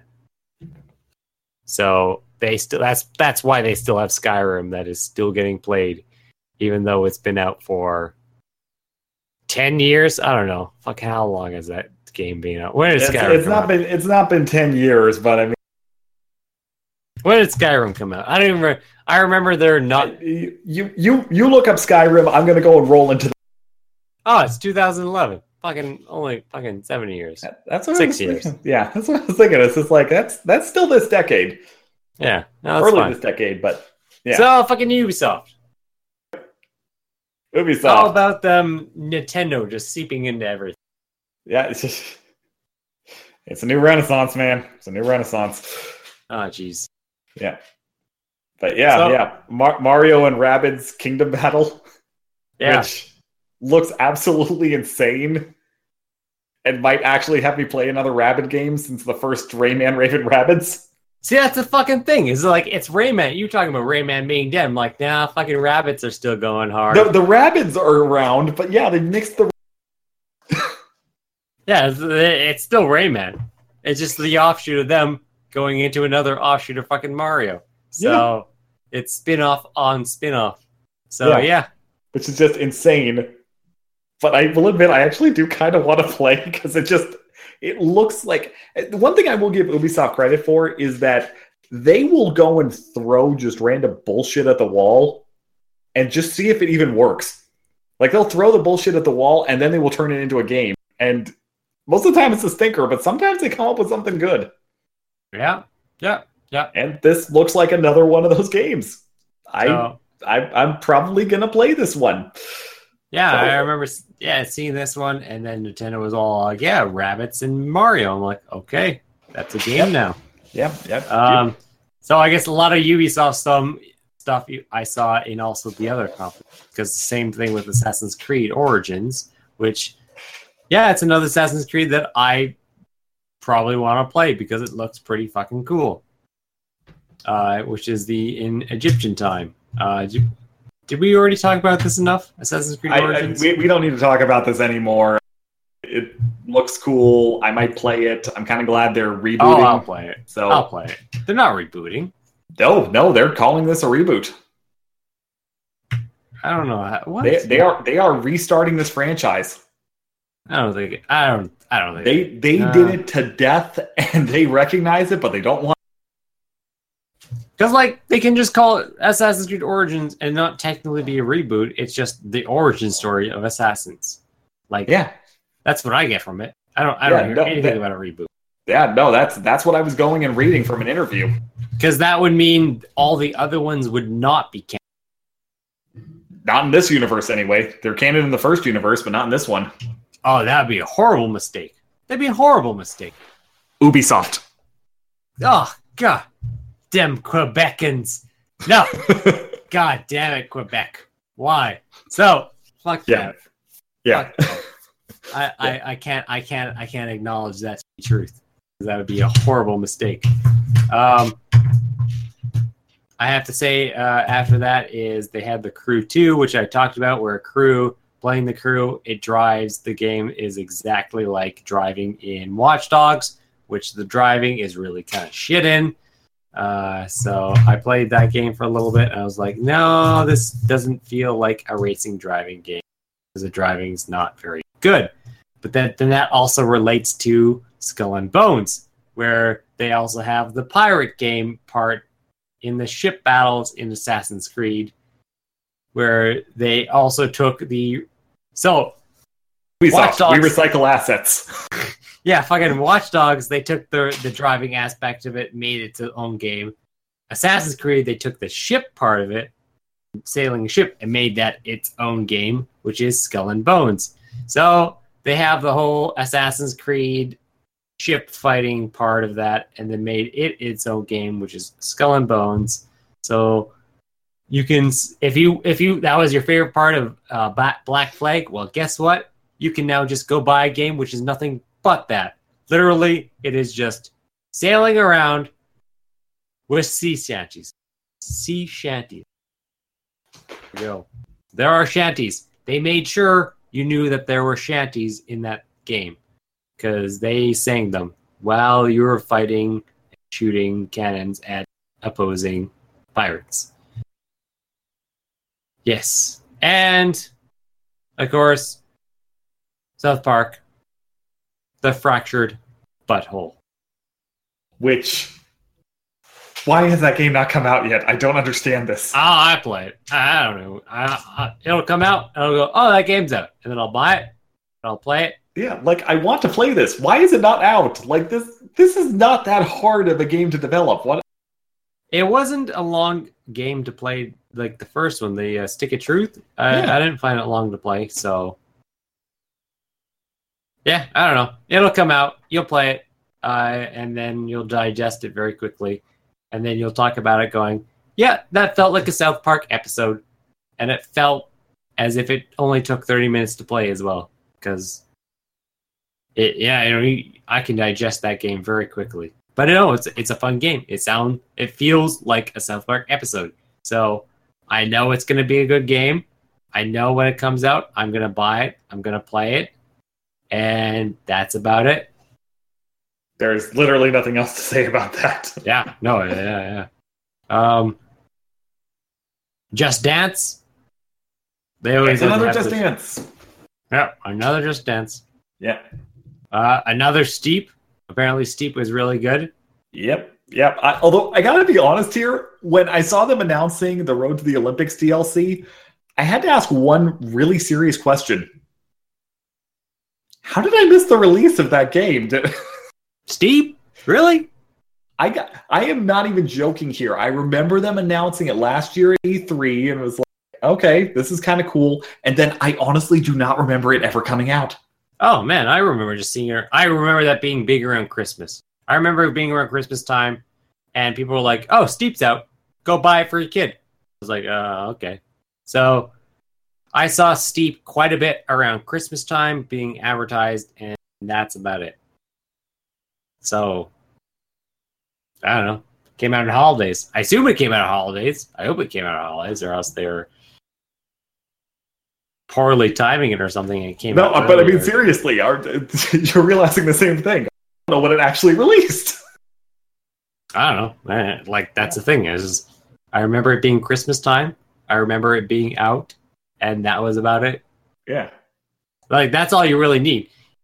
When you release things in holidays, you got a big window. It can be any time in there. As long as the parent is able to buy it, wrap it, and it is there for Christmas time. And then you're good. As long as it is on the shelf before December 25th, then you know it's going to really get sold. After that, then you're like, I'm not really buying stuff anymore. So, yeah. Christmas time gets hazy. It's very hazy. Far Cry 5? Another one? That's another Far Cry. Far Cry. Shit, they already have 5. They have been pumping those out very quickly. They've had more than 5, though. Yeah. Because they had their Origins title, Primal. Oh, yeah, that's right. And they also had Blood Dragon. Yes, that too. Which is like one of those ones we talked about where it's a DLC standalone, whereas like it's a standalone game, but it's not really one of the really full titles either. It just feels like a DLC pack that was too long for them to go and really release as a DLC, so they released it as a standalone title. Kind of like Halo 3 ODST, or what became known as just Halo ODST. Or Guitar Hero Rock of the 80s. Yes. Which was literally just Guitar Hero 3 reskinned with all 80s songs. So, yeah.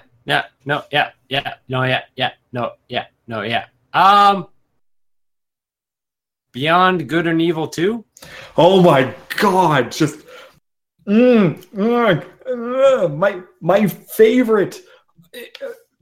Okay, talking about multi-platform games, most of the time it's the exact same game on every damn console, and there is no variation, there's no difference, or sometimes a company will pay for a little bit of exclusive content that doesn't really matter in the long run.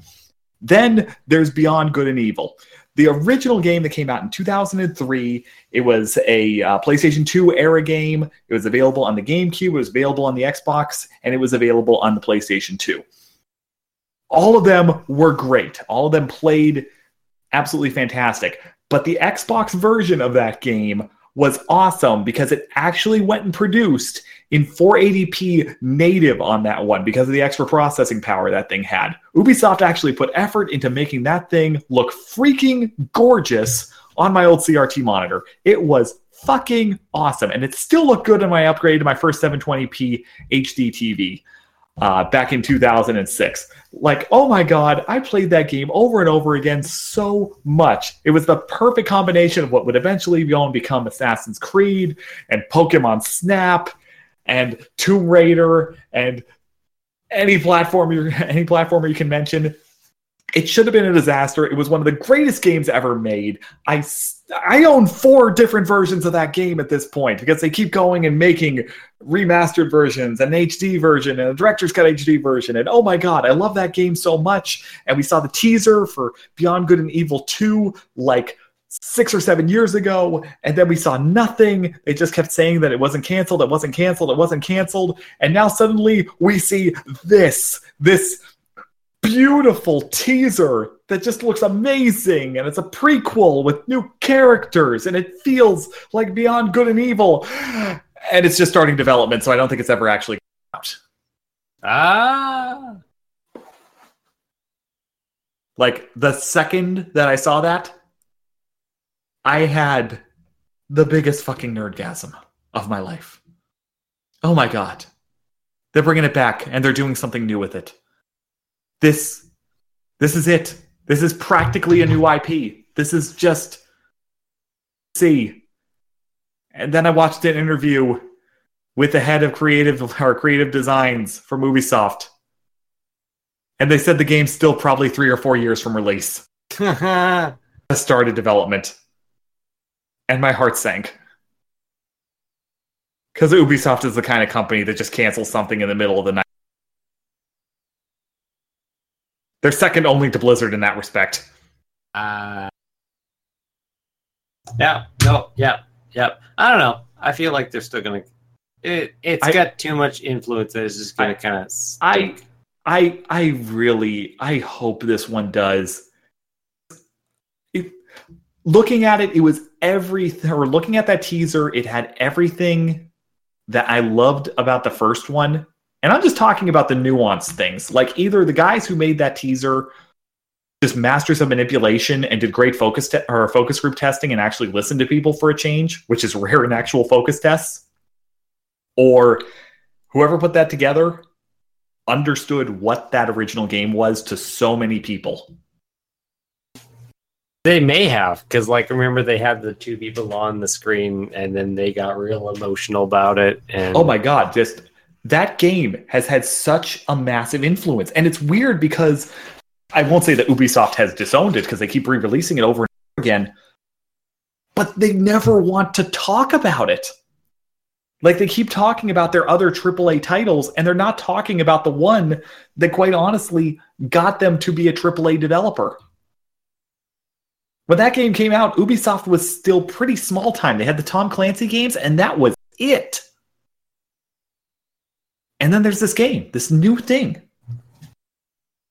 And it's absolutely perfect. And then people were like, wow, I want to see more from these guys. I want to see them do more new IPs. So to see that and the way that they went about it, it was a really emotional moment for me. I just hope to God that Ubisoft doesn't do what they do and fuck it up for me. I'm sorry, I'm a little teary-eyed right now. It's just like, I don't want to think about this game. You feel emotional. I'm already so into this game that I'm like crying thinking about even the potential for them to go and cancel it. It's horrible. Well, then, shall we continue on into the... Yes, we should. We still got 2 more. We're taking a long time to do this. Well, here's the good news. Is that the next one? We didn't get to breathe during the conference. To breathe while we go and do this. Really? So we have to keep up the flow, man. We got to keep up the flow of the conferences.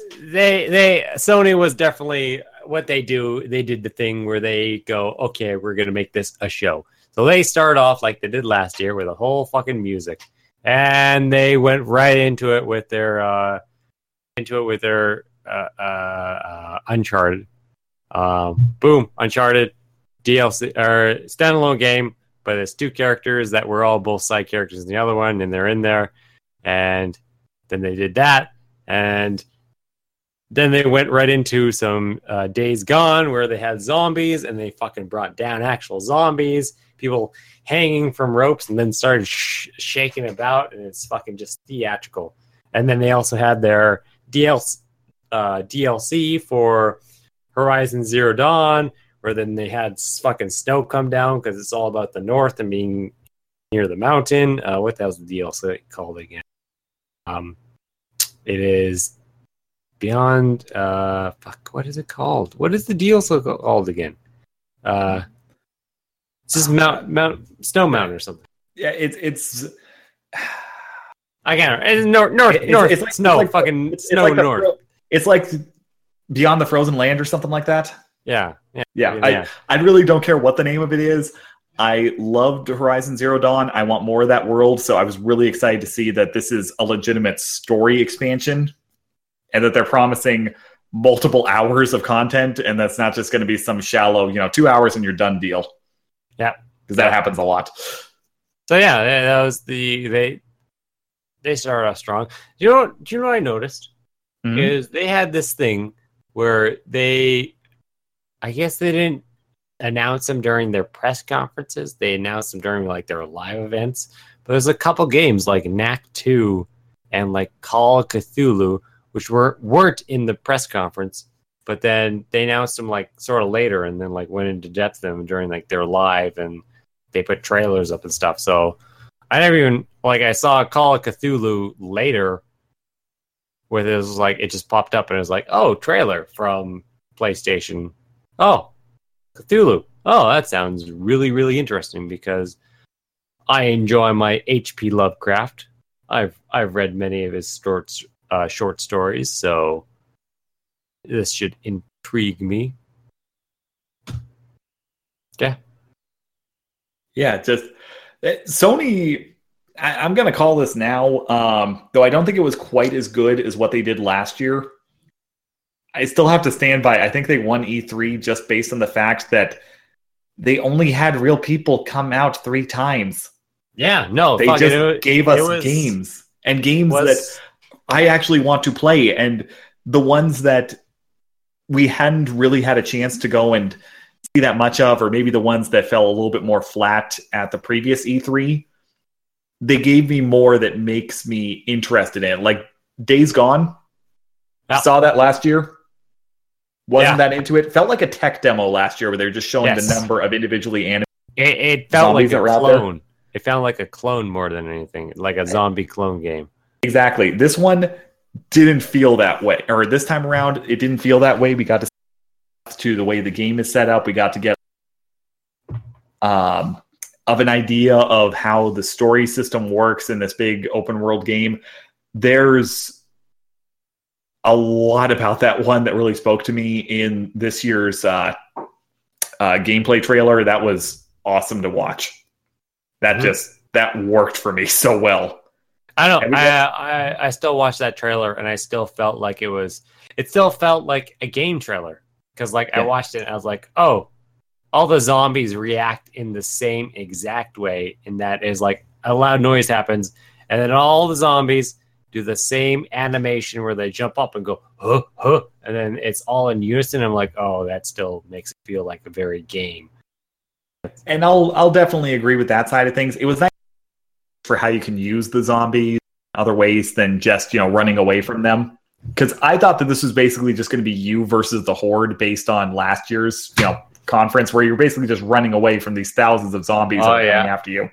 This time around, we got to see how the zombies can also be your best offensive weapon as well. Yeah. It was still very Horde implemented, where it's like, it's still you and this Horde. But then you can you make an explosion happen and then you attract them to these other people opposed to you. So I feel like it's a double-edged sword that is the Horde, that you can use the Horde to attack your people, but then you can also get really, really fucked by the Horde. So, yeah, Yeah. No, that's just it. It's one of those games where the technical element of it, going back to experimentation, this one's got my interest just based on the technicals alone. Because I don't think it's going to have a great, real heavy-handed story like, say, The Last of Us, which I know didn't technically have zombies, but no, that that's one, fucking something that wasn't here. They didn't have a Last of Us trailer or anything. That's the one thing I would criticize a little bit, but it was something they told us already because we knew that Death Stranding, and we knew that, we knew that Death Stranding wasn't going to be there, and we knew that The Last of Us 2 wasn't going to be there. And The Last of Us 2, we saw the trailer over at PSX. I get the feeling that game is so early in development right now that there just isn't any sense in going and hyping it up anymore when it still is probably multiple years out before it gets released. So I think in some respects they were smart about that because they were focusing very much on release dates. I noticed like every game trailer on there, it said coming holiday 2017, coming spring 2018, coming 18, coming this fall, coming with a set release date. They were really happy on the idea of going and letting people know exactly when they were going to be able to go and play their games this time around. They were taking notes, I think, from Nintendo in a lot of respects. Oh yeah, Nintendo's the last couple of years, they haven't been focusing on what games are you going to be able to play several years from now and giving you this really highfalutin trailer, and then you have to just sit on that for 3 years and the hype dies down and other games go and take over. Nintendo in the last couple of years, even though the Wii U was definitely a failure, whether it's 3DS titles or what they're doing now with the Switch, they're focusing on what are you going to be able to play soon. That was the whole thing about Nintendo's press conference this year was like they stated that these are all games that you're going to be able to play within a year. Yeah. Like it was all games coming out this year or games coming out spring of next year. Yeah. And they're like, these are games coming out for soon. And I was like, oh yeah. So yeah, that's definitely Nintendo's thing is like, yeah, these are games that are coming out now, or if not now, very, very soon, within a year. So I guess that's the same thing with Sony is that they're like, yeah, these are games that are coming out now. Because what they had, we talked about Gran Turismo. I guess that's their Sony version. God of War is a big one. Yep, yeah, and that one they said coming early 2018. Detroit's the other big one that's from them. Yeah, and that one really surprised me there because I really didn't like that trailer they showed us last year because it just looked like we were doing a Groundhog Day scenario over and over. See, that's the thing. Is like I watched Detroit like this one. And I was like, man, this is way different than the trailer they had last time.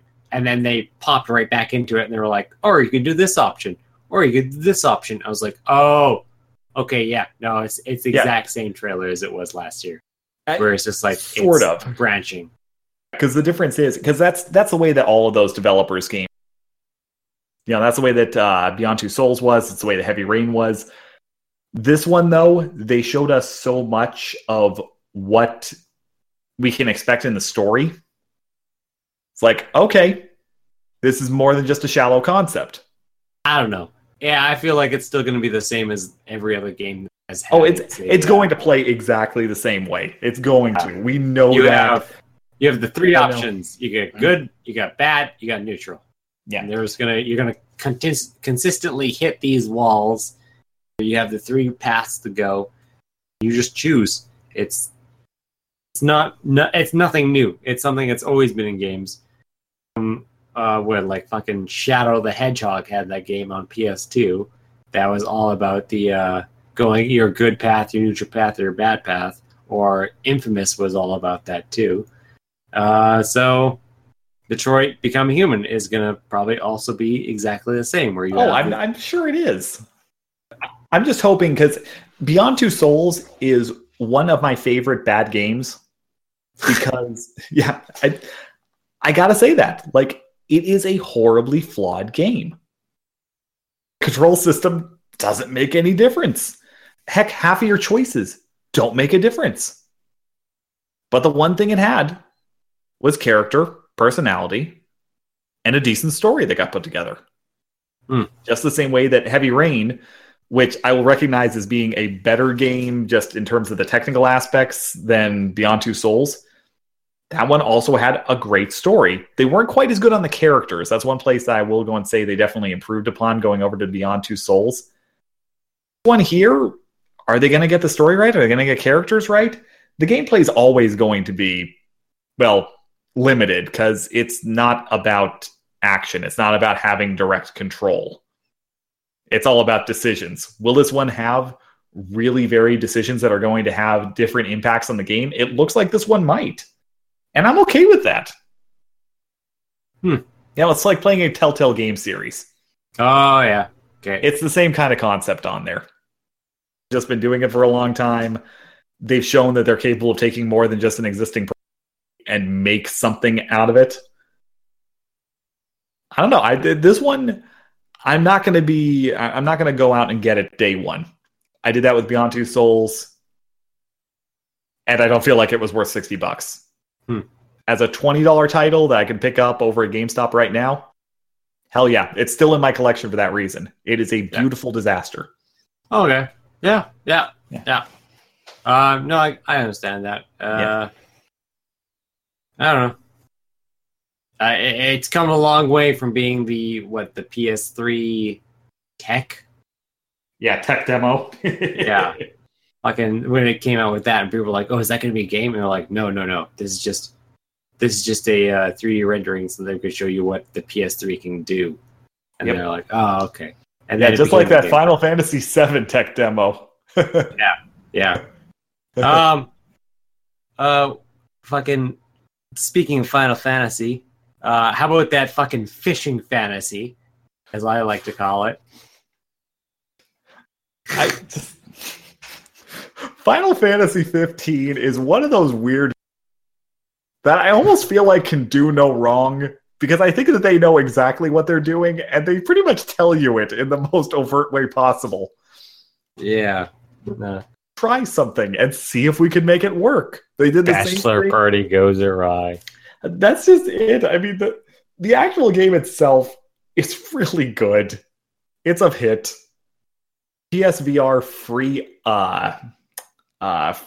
DLC that they went and did, where you could go and do the boss battles in first person. It's fun. It's shallow. It knows exactly what it's doing. They just made a mini game for the PlayStation VR. Yeah. And you know what? That's exactly what I saw there. They told us exactly what it was right from the start. The only thing they didn't tell us is how much it's going to cost me to download it. If it's free, that's awesome. If it's $5, I'll probably still do it. If it's $20, fuck you, Square Enix. No, it's definitely like, it feels. I feel like this must be DLC. They didn't say it is DLC. They said that, yeah, because they're still doing DLC with story elements for 15. Its story is still being developed. Huh. Yeah, no, that's a game that's still not over. But yeah, that's neither here nor there. So fishing. Let's keep going. Yeah, exactly. Let's keep going. Shit, what else did they do? They announced a lot of games. Yeah, let's see here. Skyrim VR. Got to go and see some more story-related stuff for God of War. Not a full played demo this time around. It was just a series of clips, but one that got me even more excited for it. It's fine. No, it's like, I like the story of it. Yeah, that's just it. Like last year, we got to go and see them playing and got just a little teaser for what the story is. This time around, we got to see what the story is. Yeah. Just, that Midgard serpent at the end. Yeah. Just, I need the world serpent. And then, I don't know, it was the whole point of like him like not understanding what the serpent's saying, and the son's like, he wants to help us. And I was like, man, in any other God of War game, you would have been fucking cutting that thing in half right now. Exactly. And it's like that one moment was so powerful. Yeah. Yeah, no, Kratos would have fucking just started cutting him up. And then the son's like, he wants to help us. I'm like, what? Oh, shit. Yeah. You threw your axe, he spits it up at you, and you're like, oh, this is the part where you fucking have to cut his throat, and then you have to do a whole bunch of QuickTime events to slowly cut the body up because he's such a big fucker. And it was like, no, he wants to help us. And it was like, oh, okay, I guess it's like a redeeming story of Kratos than more than anything. Which I guess that must be what it is, because it's all about the mother and him having a son and then going through Norse gods. He's probably going to kill some Norse gods, like that always happens, but yeah. But just that game, because I'm not a God of War fan. This is a weird thing for me. Oh, I am. Oh God, I am. I played the first one and I got through it and I was like, okay, this was fun, but I don't know. It just, there wasn't enough content in there. It's like you had 3 big boss fights and that was really it. I played all of them. Yeah. Number 2, improved on the process, but I can't say I've ever felt the need to play it again. Really liked number 3, but once you're done with it, I couldn't bring myself back to it. You never played any of the PSP versions? I played, what was it, Chains of Olympus? There's Chains of Olympus and what was the other one called? They are both like prequels. Yeah, wasn't it like Knight of Sparta or something like that? No, that doesn't sound right. Yeah, okay. I think it was maybe just straight Spartan. Yeah, it's something like that. I don't know. No, I played Chains of Olympus, and that was okay. I mean, action games and the PSP. I mean, there was a lot of ideas there, but just it was a little limited hardware wise. Ghost they did a good Sparta. Job. Ghost of Sparta. That's Sparta. It. Yeah, knew there was Sparta in there somewhere. Here. Oh yeah, there was also Ascension. Yeah. Oh yeah, that was the thing too, wasn't it? Yeah, no, that's like I played all of them. Yeah, exactly.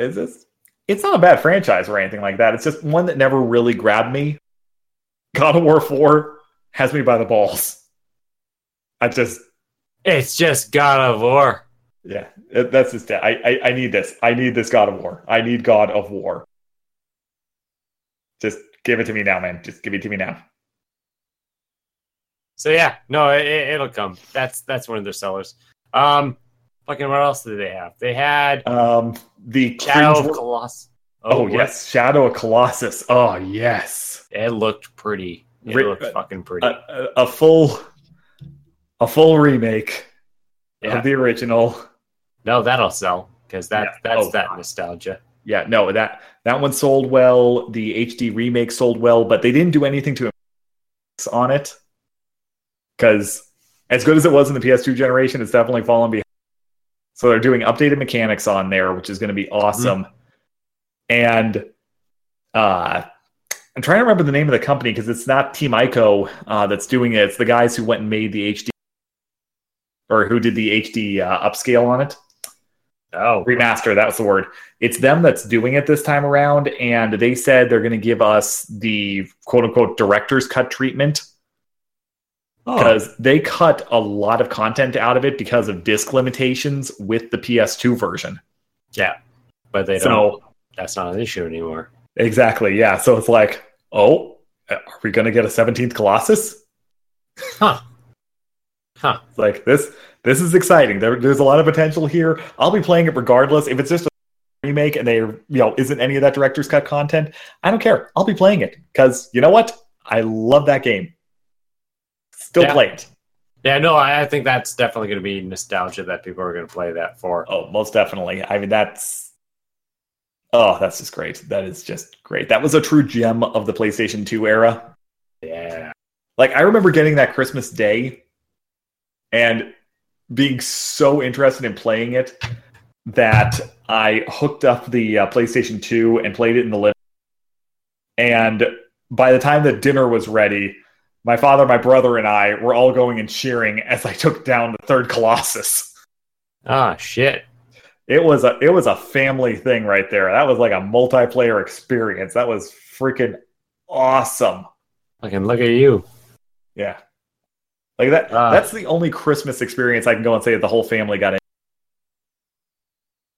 And you never had a good one since. It's hard to match up to that, man. It's hard to match up to that. Can we talk about sad? Yeah, I know, right? Can we talk about the one cringeworthy video we saw? The cringeworthy? What do you mean? Okay. So is it Marvel vs. Capcom? Yes. Oh my shit! Okay, go hard. Okay, so they showed off a story trailer for Marvel vs. Capcom Infinite, which Ninjas. Yeah. It's really cool getting to see Marvel characters and these Capcom characters and this whole mixing of worlds thing. But I don't know if they made up this trailer from in-game content or if they made a cut version of it and went and did something special just for this presentation. Because the narrative did seem to flow a little bit almost too well for something that's in the game, but who knows? I feel like it felt like that was all cutscene. I hope it isn't, because my God, the dialogue was so cringy. No, it's that exact reason is why it's probably all cutscene, because that's some primo cutscene cringy dialogue you get in that kind of video game. Yeah, just oh my God. Like, I'll probably still play it. But oh my God, that was, if there was one low point in that conference, that was it. Yeah. I can't say anything else, because I mean, Skyrim VR, it was only a second, but it's like, okay, they're doing that too. Okay, we're good. Monster Hunter World, all right, I'm excited. Monster Hunter coming back to the right. Moss, new PlayStation VR IP. Don't spend a lot of time with it, but you got me interested. I'm curious to see where this goes here. Spider-Man. Let's talk about Spider-Man. Oh shit! Fuck, that was really cool. That was like that was throwback to what was it? Spider-Man. What was the Spider-Man game where you actually were able to like use your web to go across skyscrapers, like web sling? That was Spider-Man the movie 2. The movie 2? Yes, it was a tie-in with the movie, and it gave you complete access to the entire overworld right from the start. Was that? Are you sure? Was that the? Are you sure? Wasn't that like Adventures 3 or something? Because I feel like it was one where you like fought Venom and such, and it had nothing to do with the movies. I gotta look it up. I'll look up Spider-Man video games. Because you could go and do that in some of the other ones, but it wasn't an open world that you could go and mess around with. I don't remember the one. The one I'm thinking of may not have been like open world. It was like, yeah, because a lot of them were big maps, but they were still linear paths that you were traveling along. I think it was Spider-Man thing is the one. Yeah, it was same time as the film. Spider-Man 3 was released the same time as the film. The game was on all formats: PlayStation 3,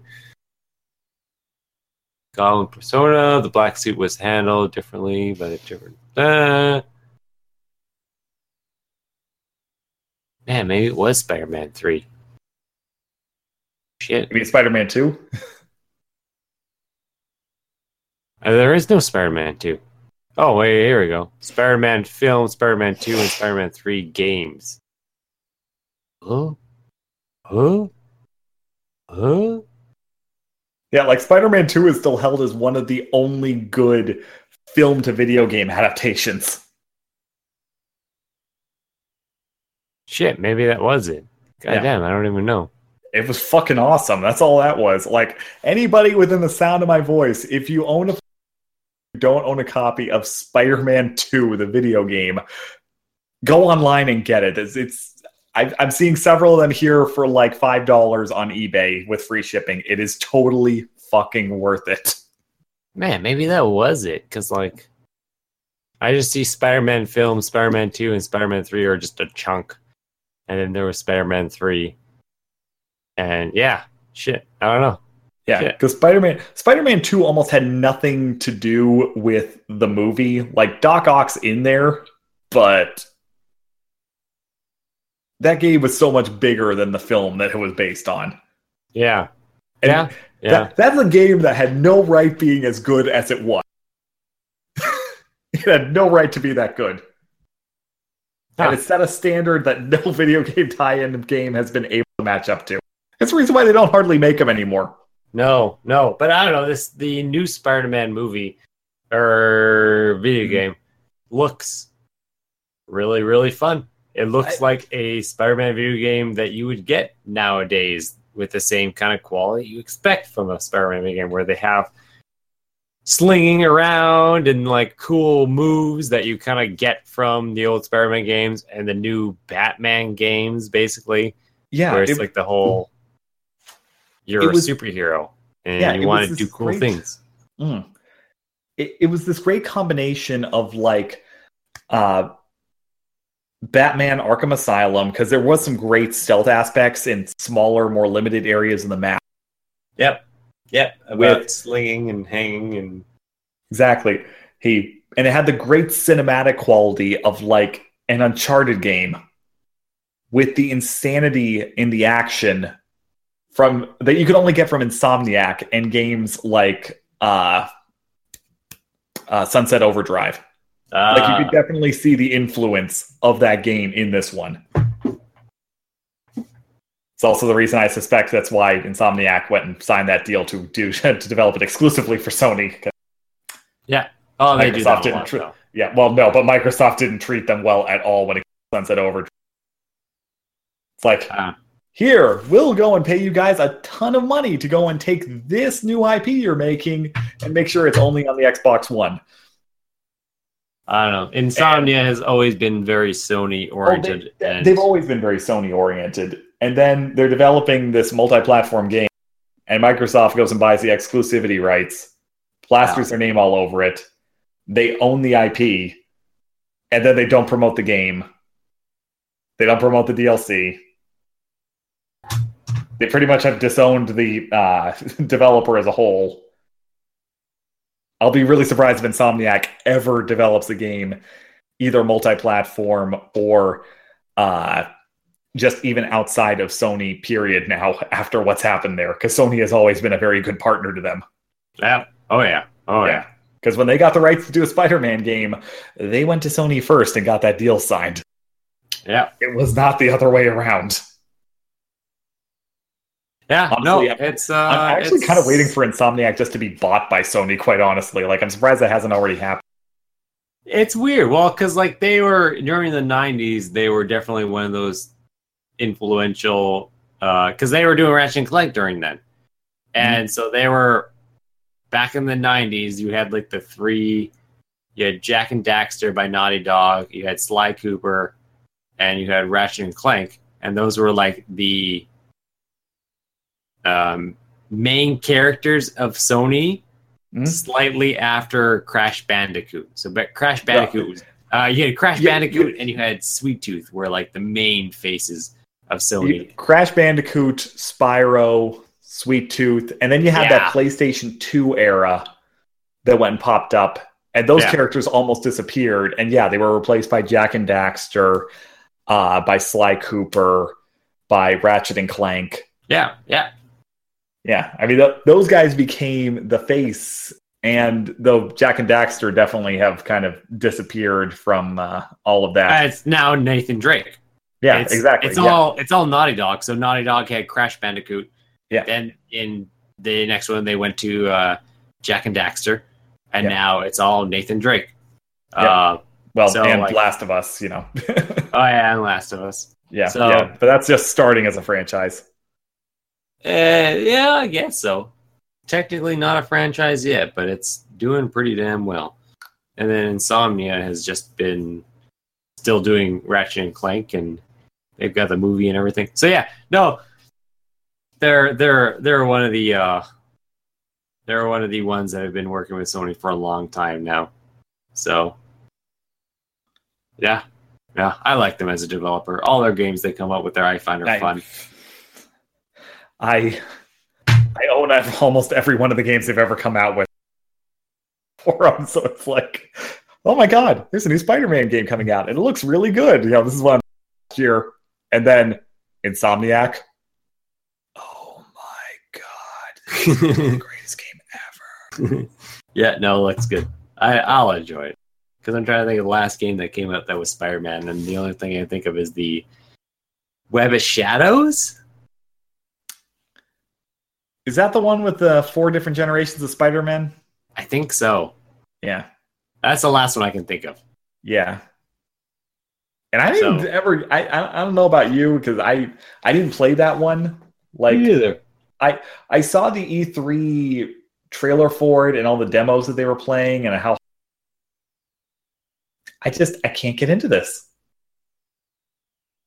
Yeah, I don't know. It looked interesting, but I never got it either, so... Yeah.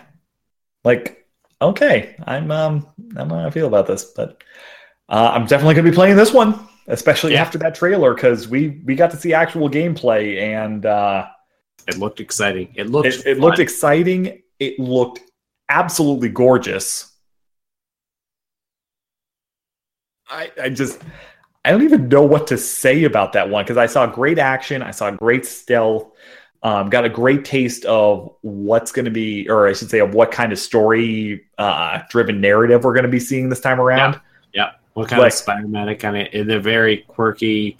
Has lots of catch lines, lots of comments to say. They're very sassy. Yeah, Spider-Man, because that's what Spider-Man is. He's sassy. He's always got some kind of quip to say. Exactly. No, and going and seeing.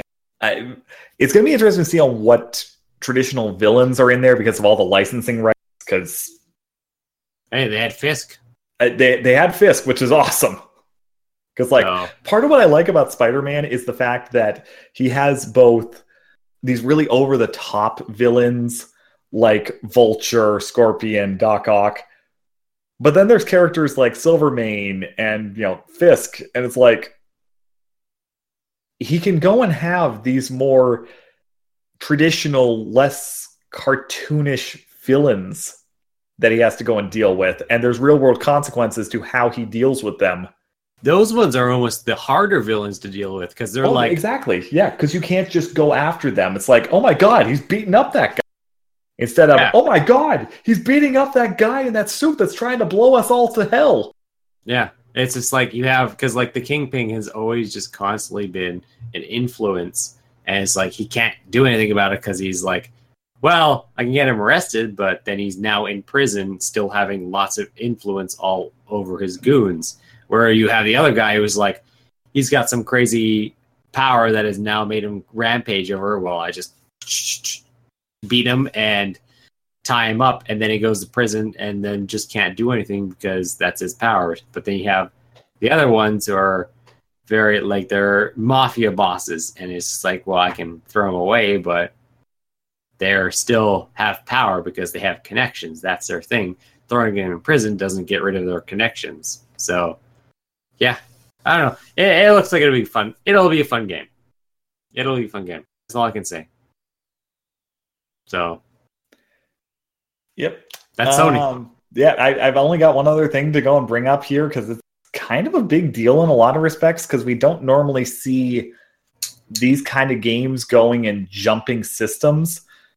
But Undertale coming to PlayStation 4 and Vita. Really? Yeah.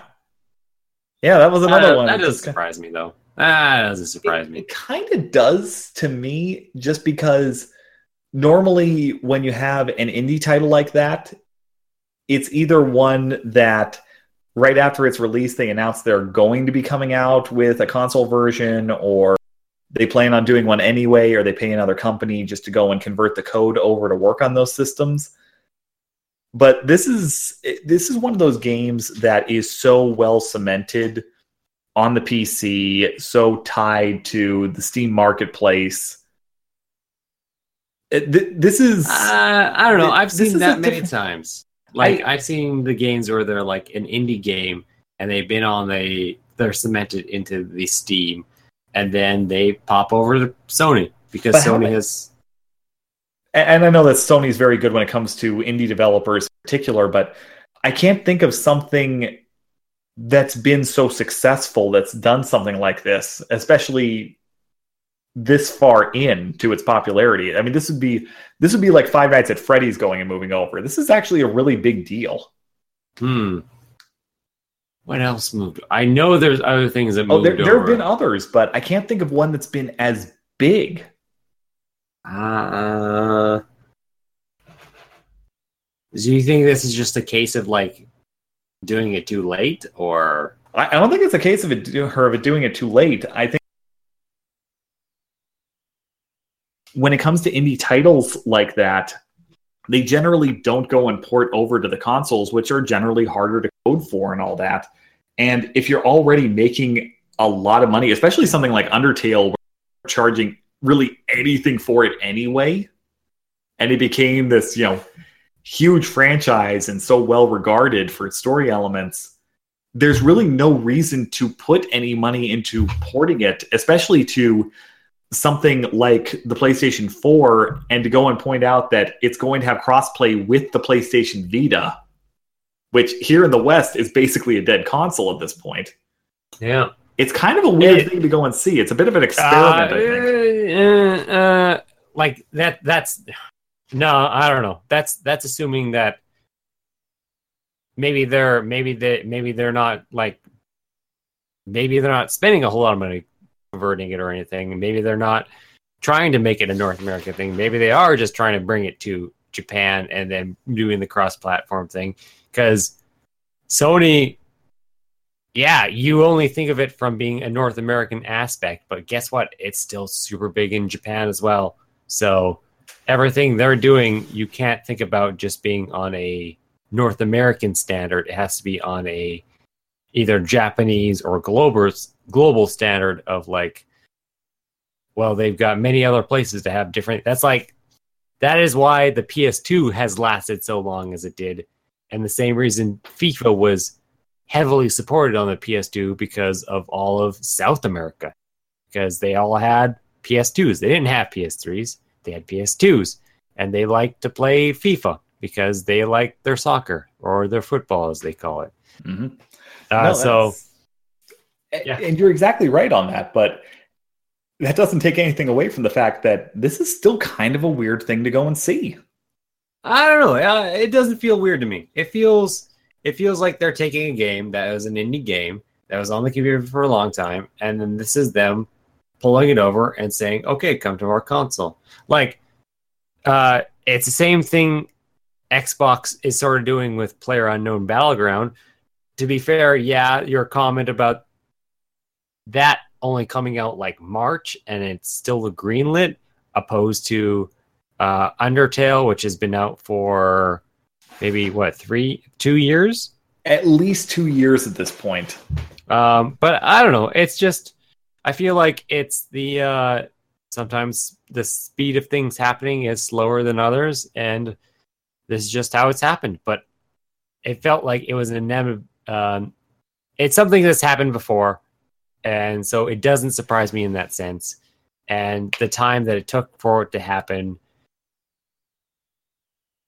is it even that long? I don't even know if it was that long, because Microsoft took forever to take Minecraft, and Minecraft is almost felt like it was dead before it even hit, before Microsoft acquired it, and now they're pushing all their consoles. And every time I see that, I'm like, I haven't touched Minecraft in a year or two now.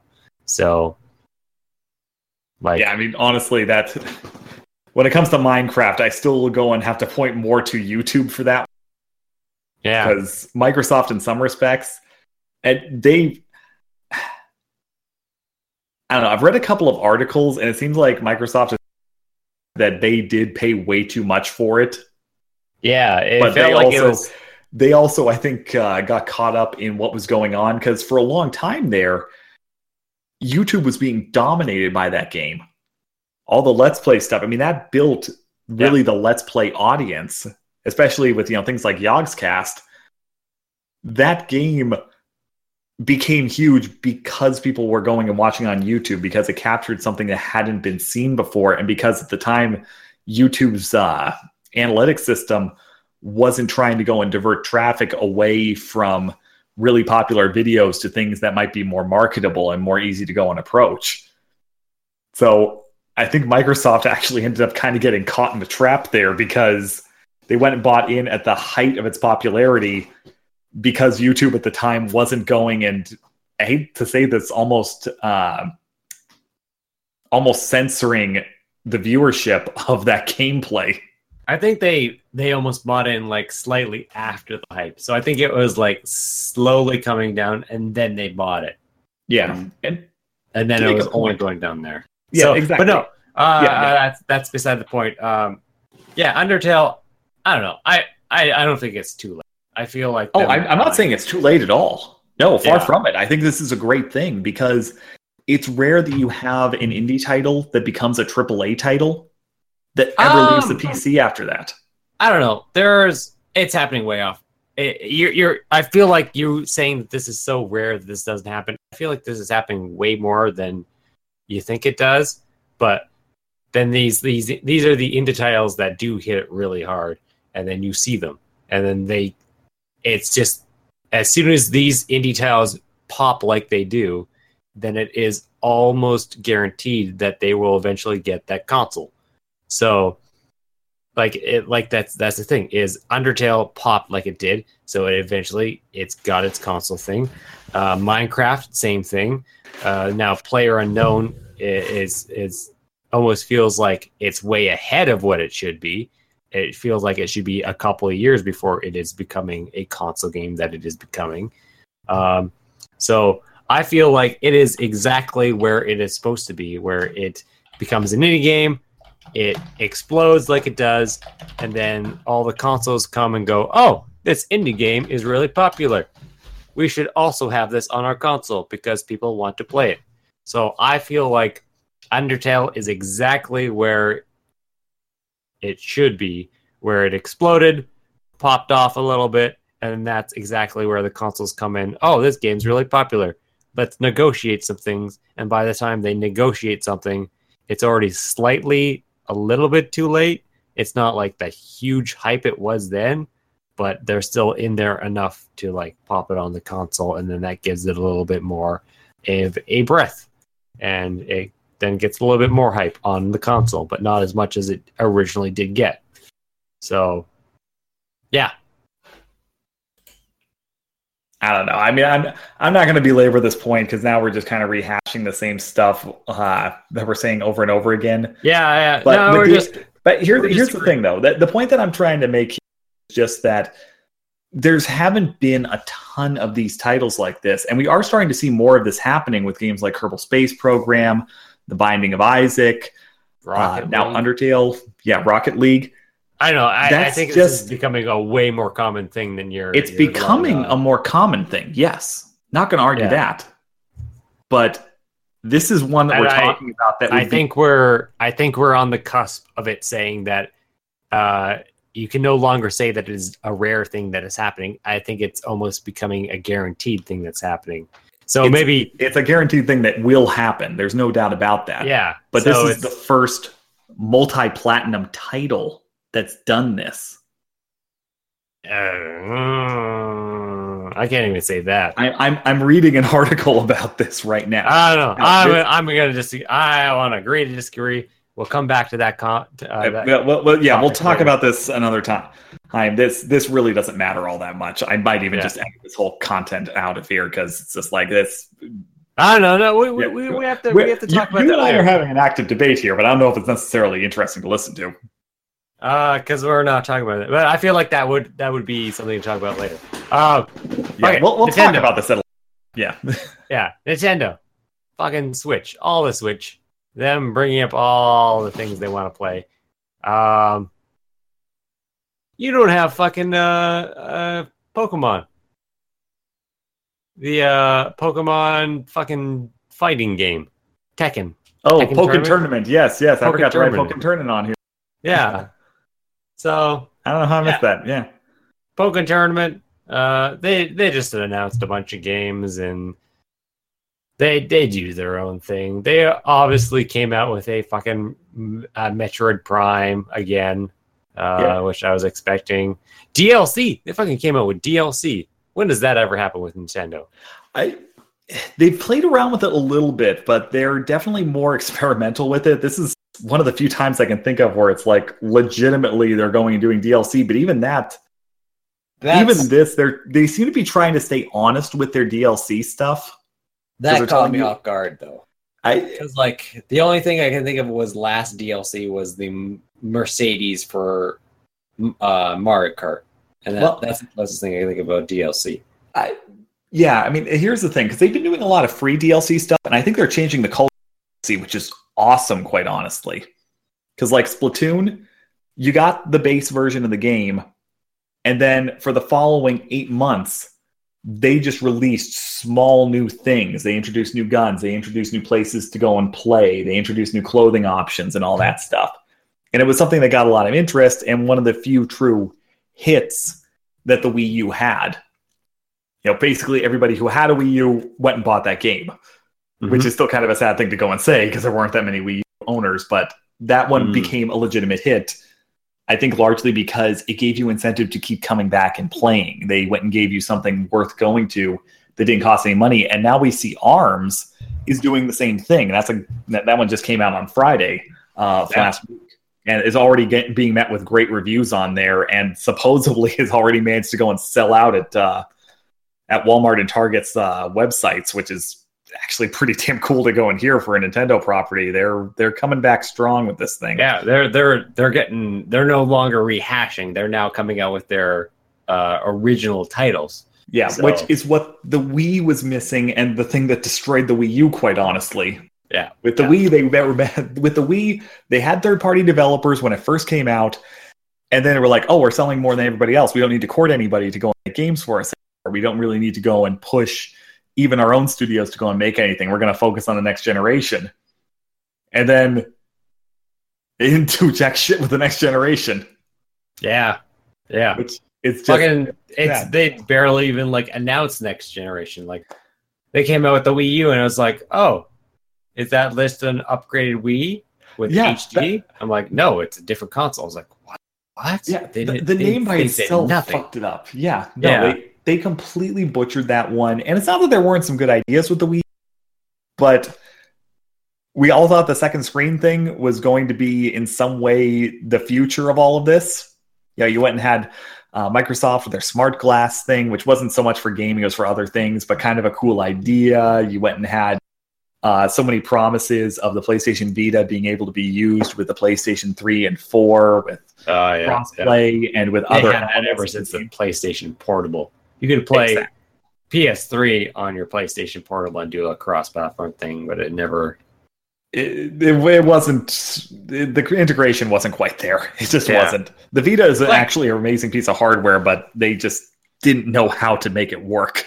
Yeah, I don't know. It wasn't bad, because like when I played my PSP and I casted from my PS3 to my PSP, it worked exactly as they said it would. You could play it, and you could. It wasn't like it was laggy or anything. It wasn't. There was no weird input or anything that had like input lag. It played pretty much 1-to-1. The only problem I ever had was like your PlayStation controller has 4 shoulder buttons. Your PSP only has 2. So your buttons got a little weird there. But other than that, it was just like, well, the problem is my PS3, I could just sit down and play my PS3. And the only reason I don't want to sit down and play with my PS3 if I want to go to like somewhere else in my room to play on my PSP. I was like, I can do that, but my TV is set up in such a way that I can just sit down and play my PS4 or PS3, and so it was never a issue to like have to go and switch to my PSP. But I guess that might be different now. That's sort of the same concept that they're doing with Switch, but like the Switch, you literally just pop the console out and bring it somewhere. So it's like, I want to play on my TV. Oh, someone else wants to watch TV. Well, I'll just pull out my console and then walk to my other room. It was the kind of same concept with PS3 and PSP, and then thusly PS4 and Vita. But I guess one works and one doesn't. Yeah, unfortunately.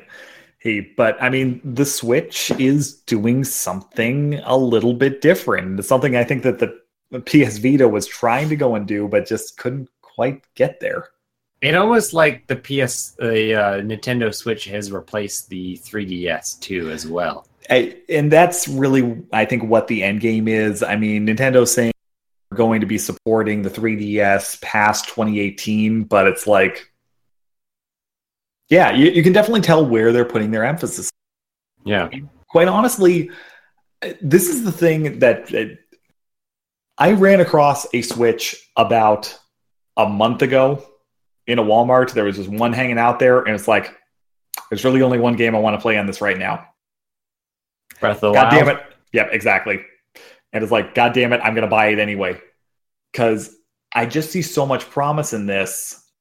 And everything we've seen so far tells me, yes, this isn't the replacement, or this isn't the follow-up to the Wii U. This isn't the replacement for the 3DS. This is something different. This is the new Game Boy.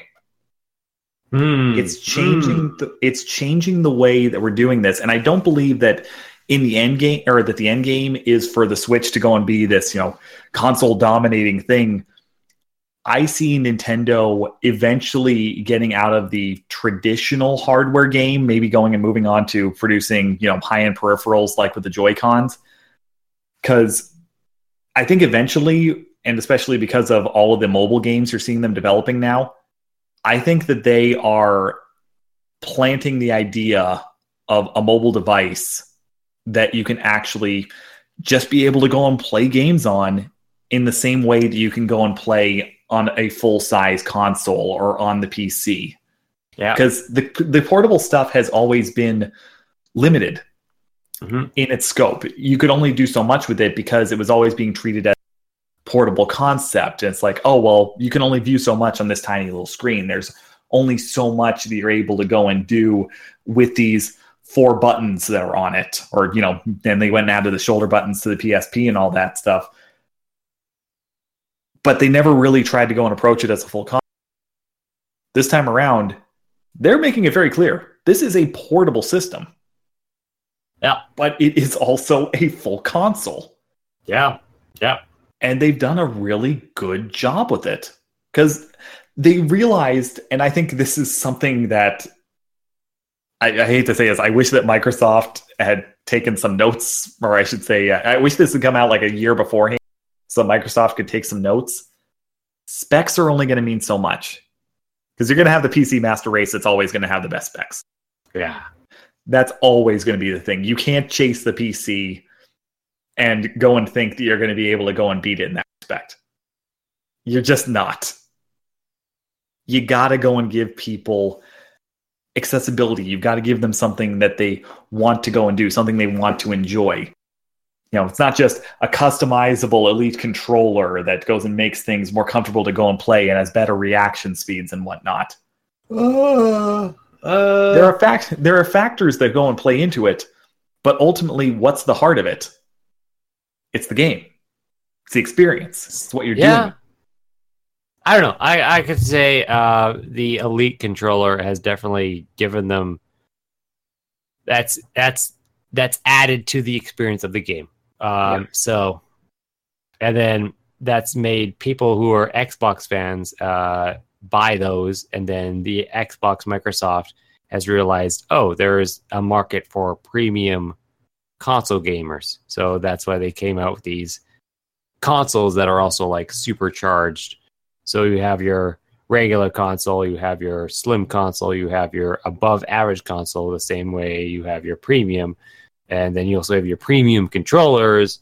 And so that's for the premium gamer consoles who want to play in spend more money to play the little bit better, but they never want to go into the whole gaming computer sense of it. So they want to be console players, but they still want that premium console playing, not the jump up to PC gaming, where I guess the whole Nintendo thing was it's still for everyone.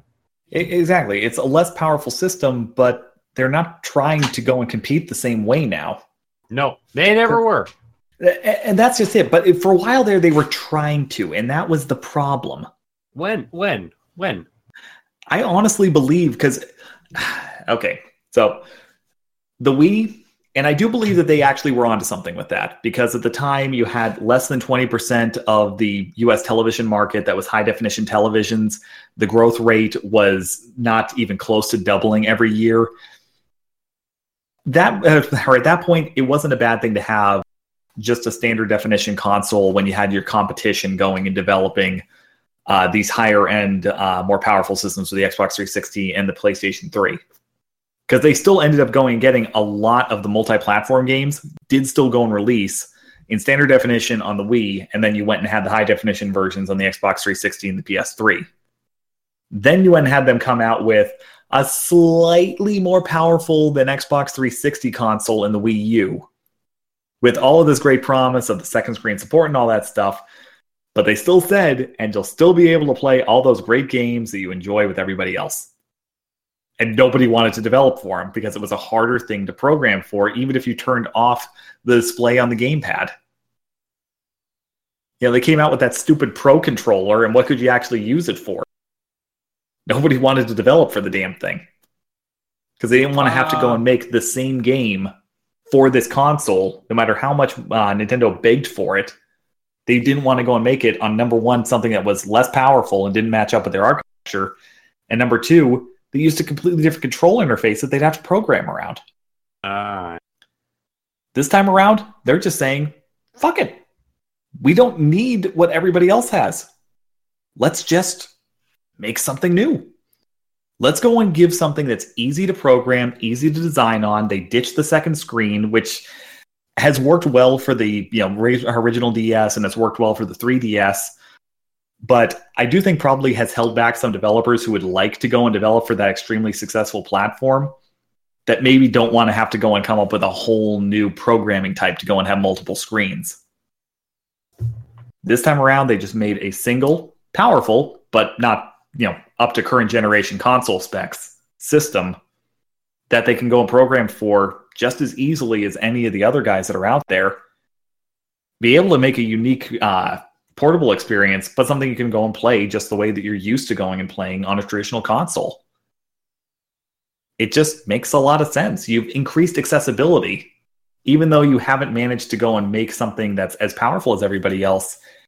If you're more accessible, that opens you up to a different kind of audience. Yes, because it's the whole sense of, the portability is like, okay, so you don't get the graphics either the other one, but I can literally take this to my friend's house and play it no problem, opposed to, or play it on the bus, or play it here, or play it there, play it on the plane. There's no problem to it. You can have, and the fact that the Joy-Cons all fit into it so that it becomes basically a solid unit, or you can pop that down and then click those together, and then those are sort of like their own separate. I get what you mean. It's different. But they constantly are doing that, where they're making it. They're always going different. They're always doing their own thing.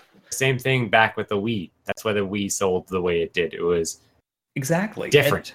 That's just it. When they try to do what everybody else does, it doesn't work. When they fully commit to something new, they've proven it does. Nintendo is a different kind of company because it's all about the gaming. That's all they're invested in. The other guys, half the time Sony is trying to go and sell televisions when they're going and releasing these consoles.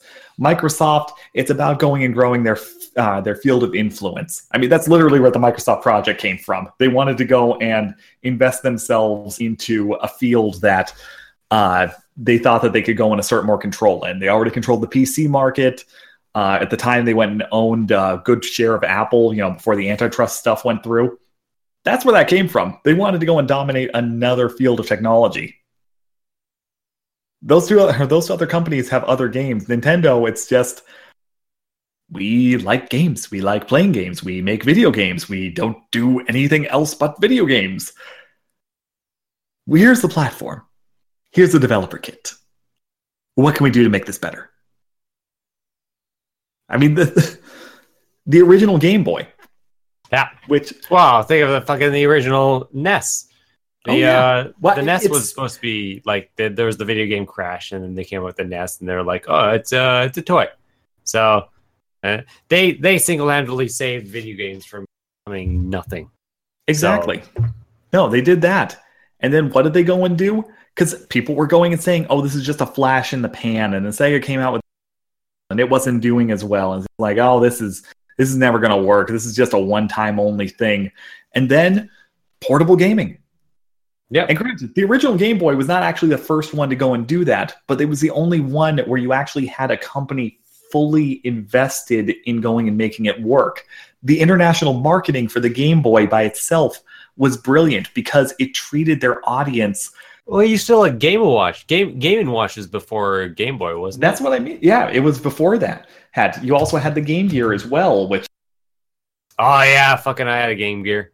Yeah. But none of them actually marketed themselves the way that they needed to.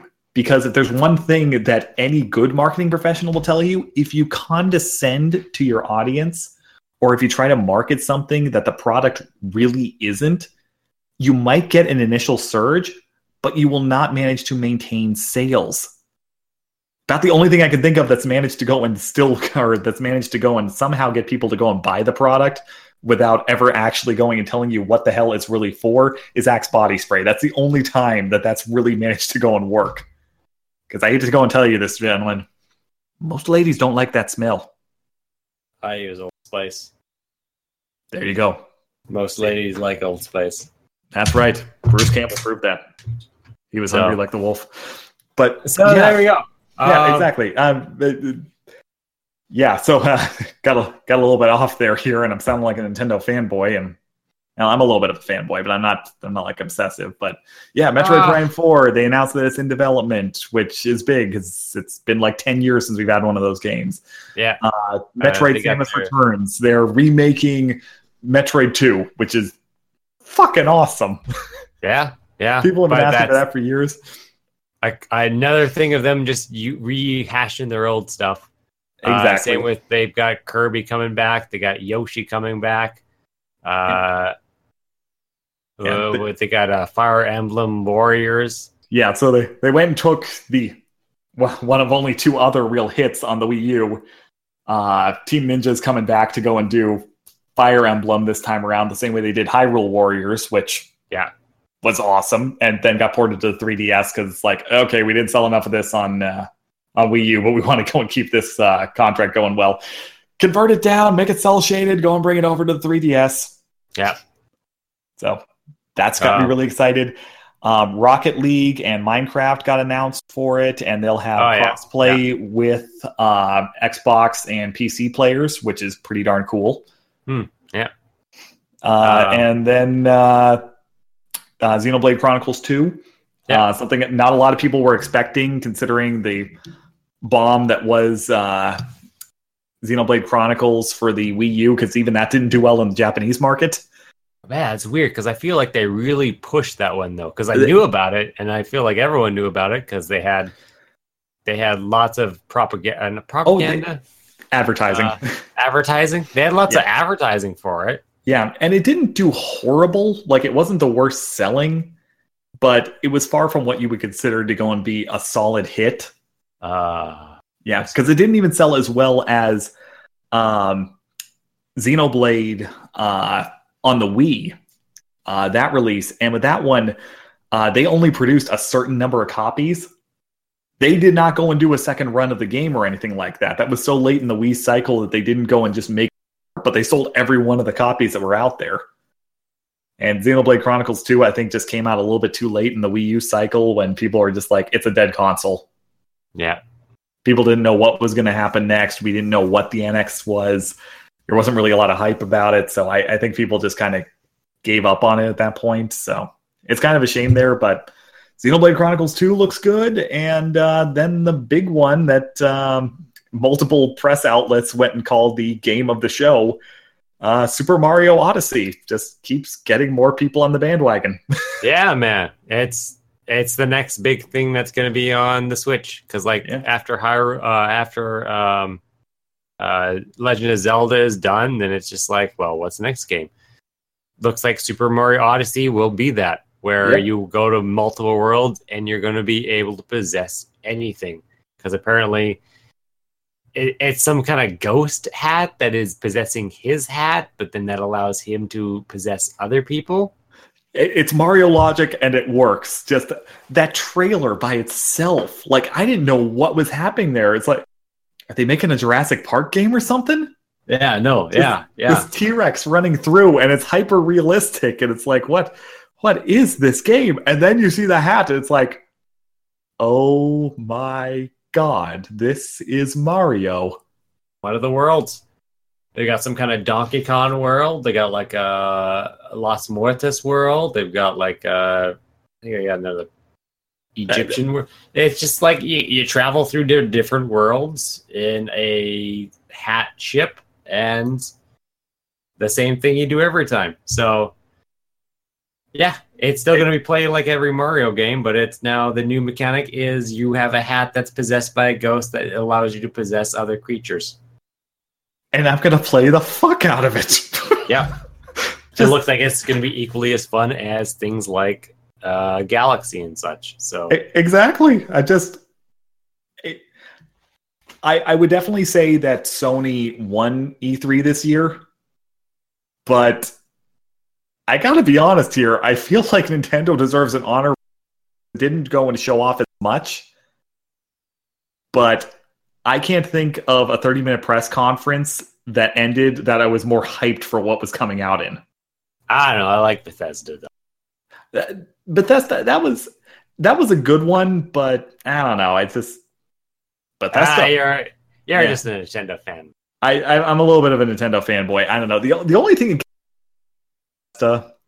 And this is really more my issue with this particular year, because I didn't even feel this way about last year, because they at least announced something that I thought was a little bit more. Because at the Bethesda one, the only thing I can go and say that was really, I think, a huge deal was Wolfenstein 2. Because Dishonored, Death of the Outsider looks like it looks like it was a DLC that got too big and they just made it into a standalone property. Just set in that universe. You have the announcement about the Legend of Zelda stuff in Skyrim that they just kept talking about over and over again for the rest of the week. Fallout VR. Okay, we're taking an existing game and we're going and, changing the actual way the game works, but the core of it still remains the same.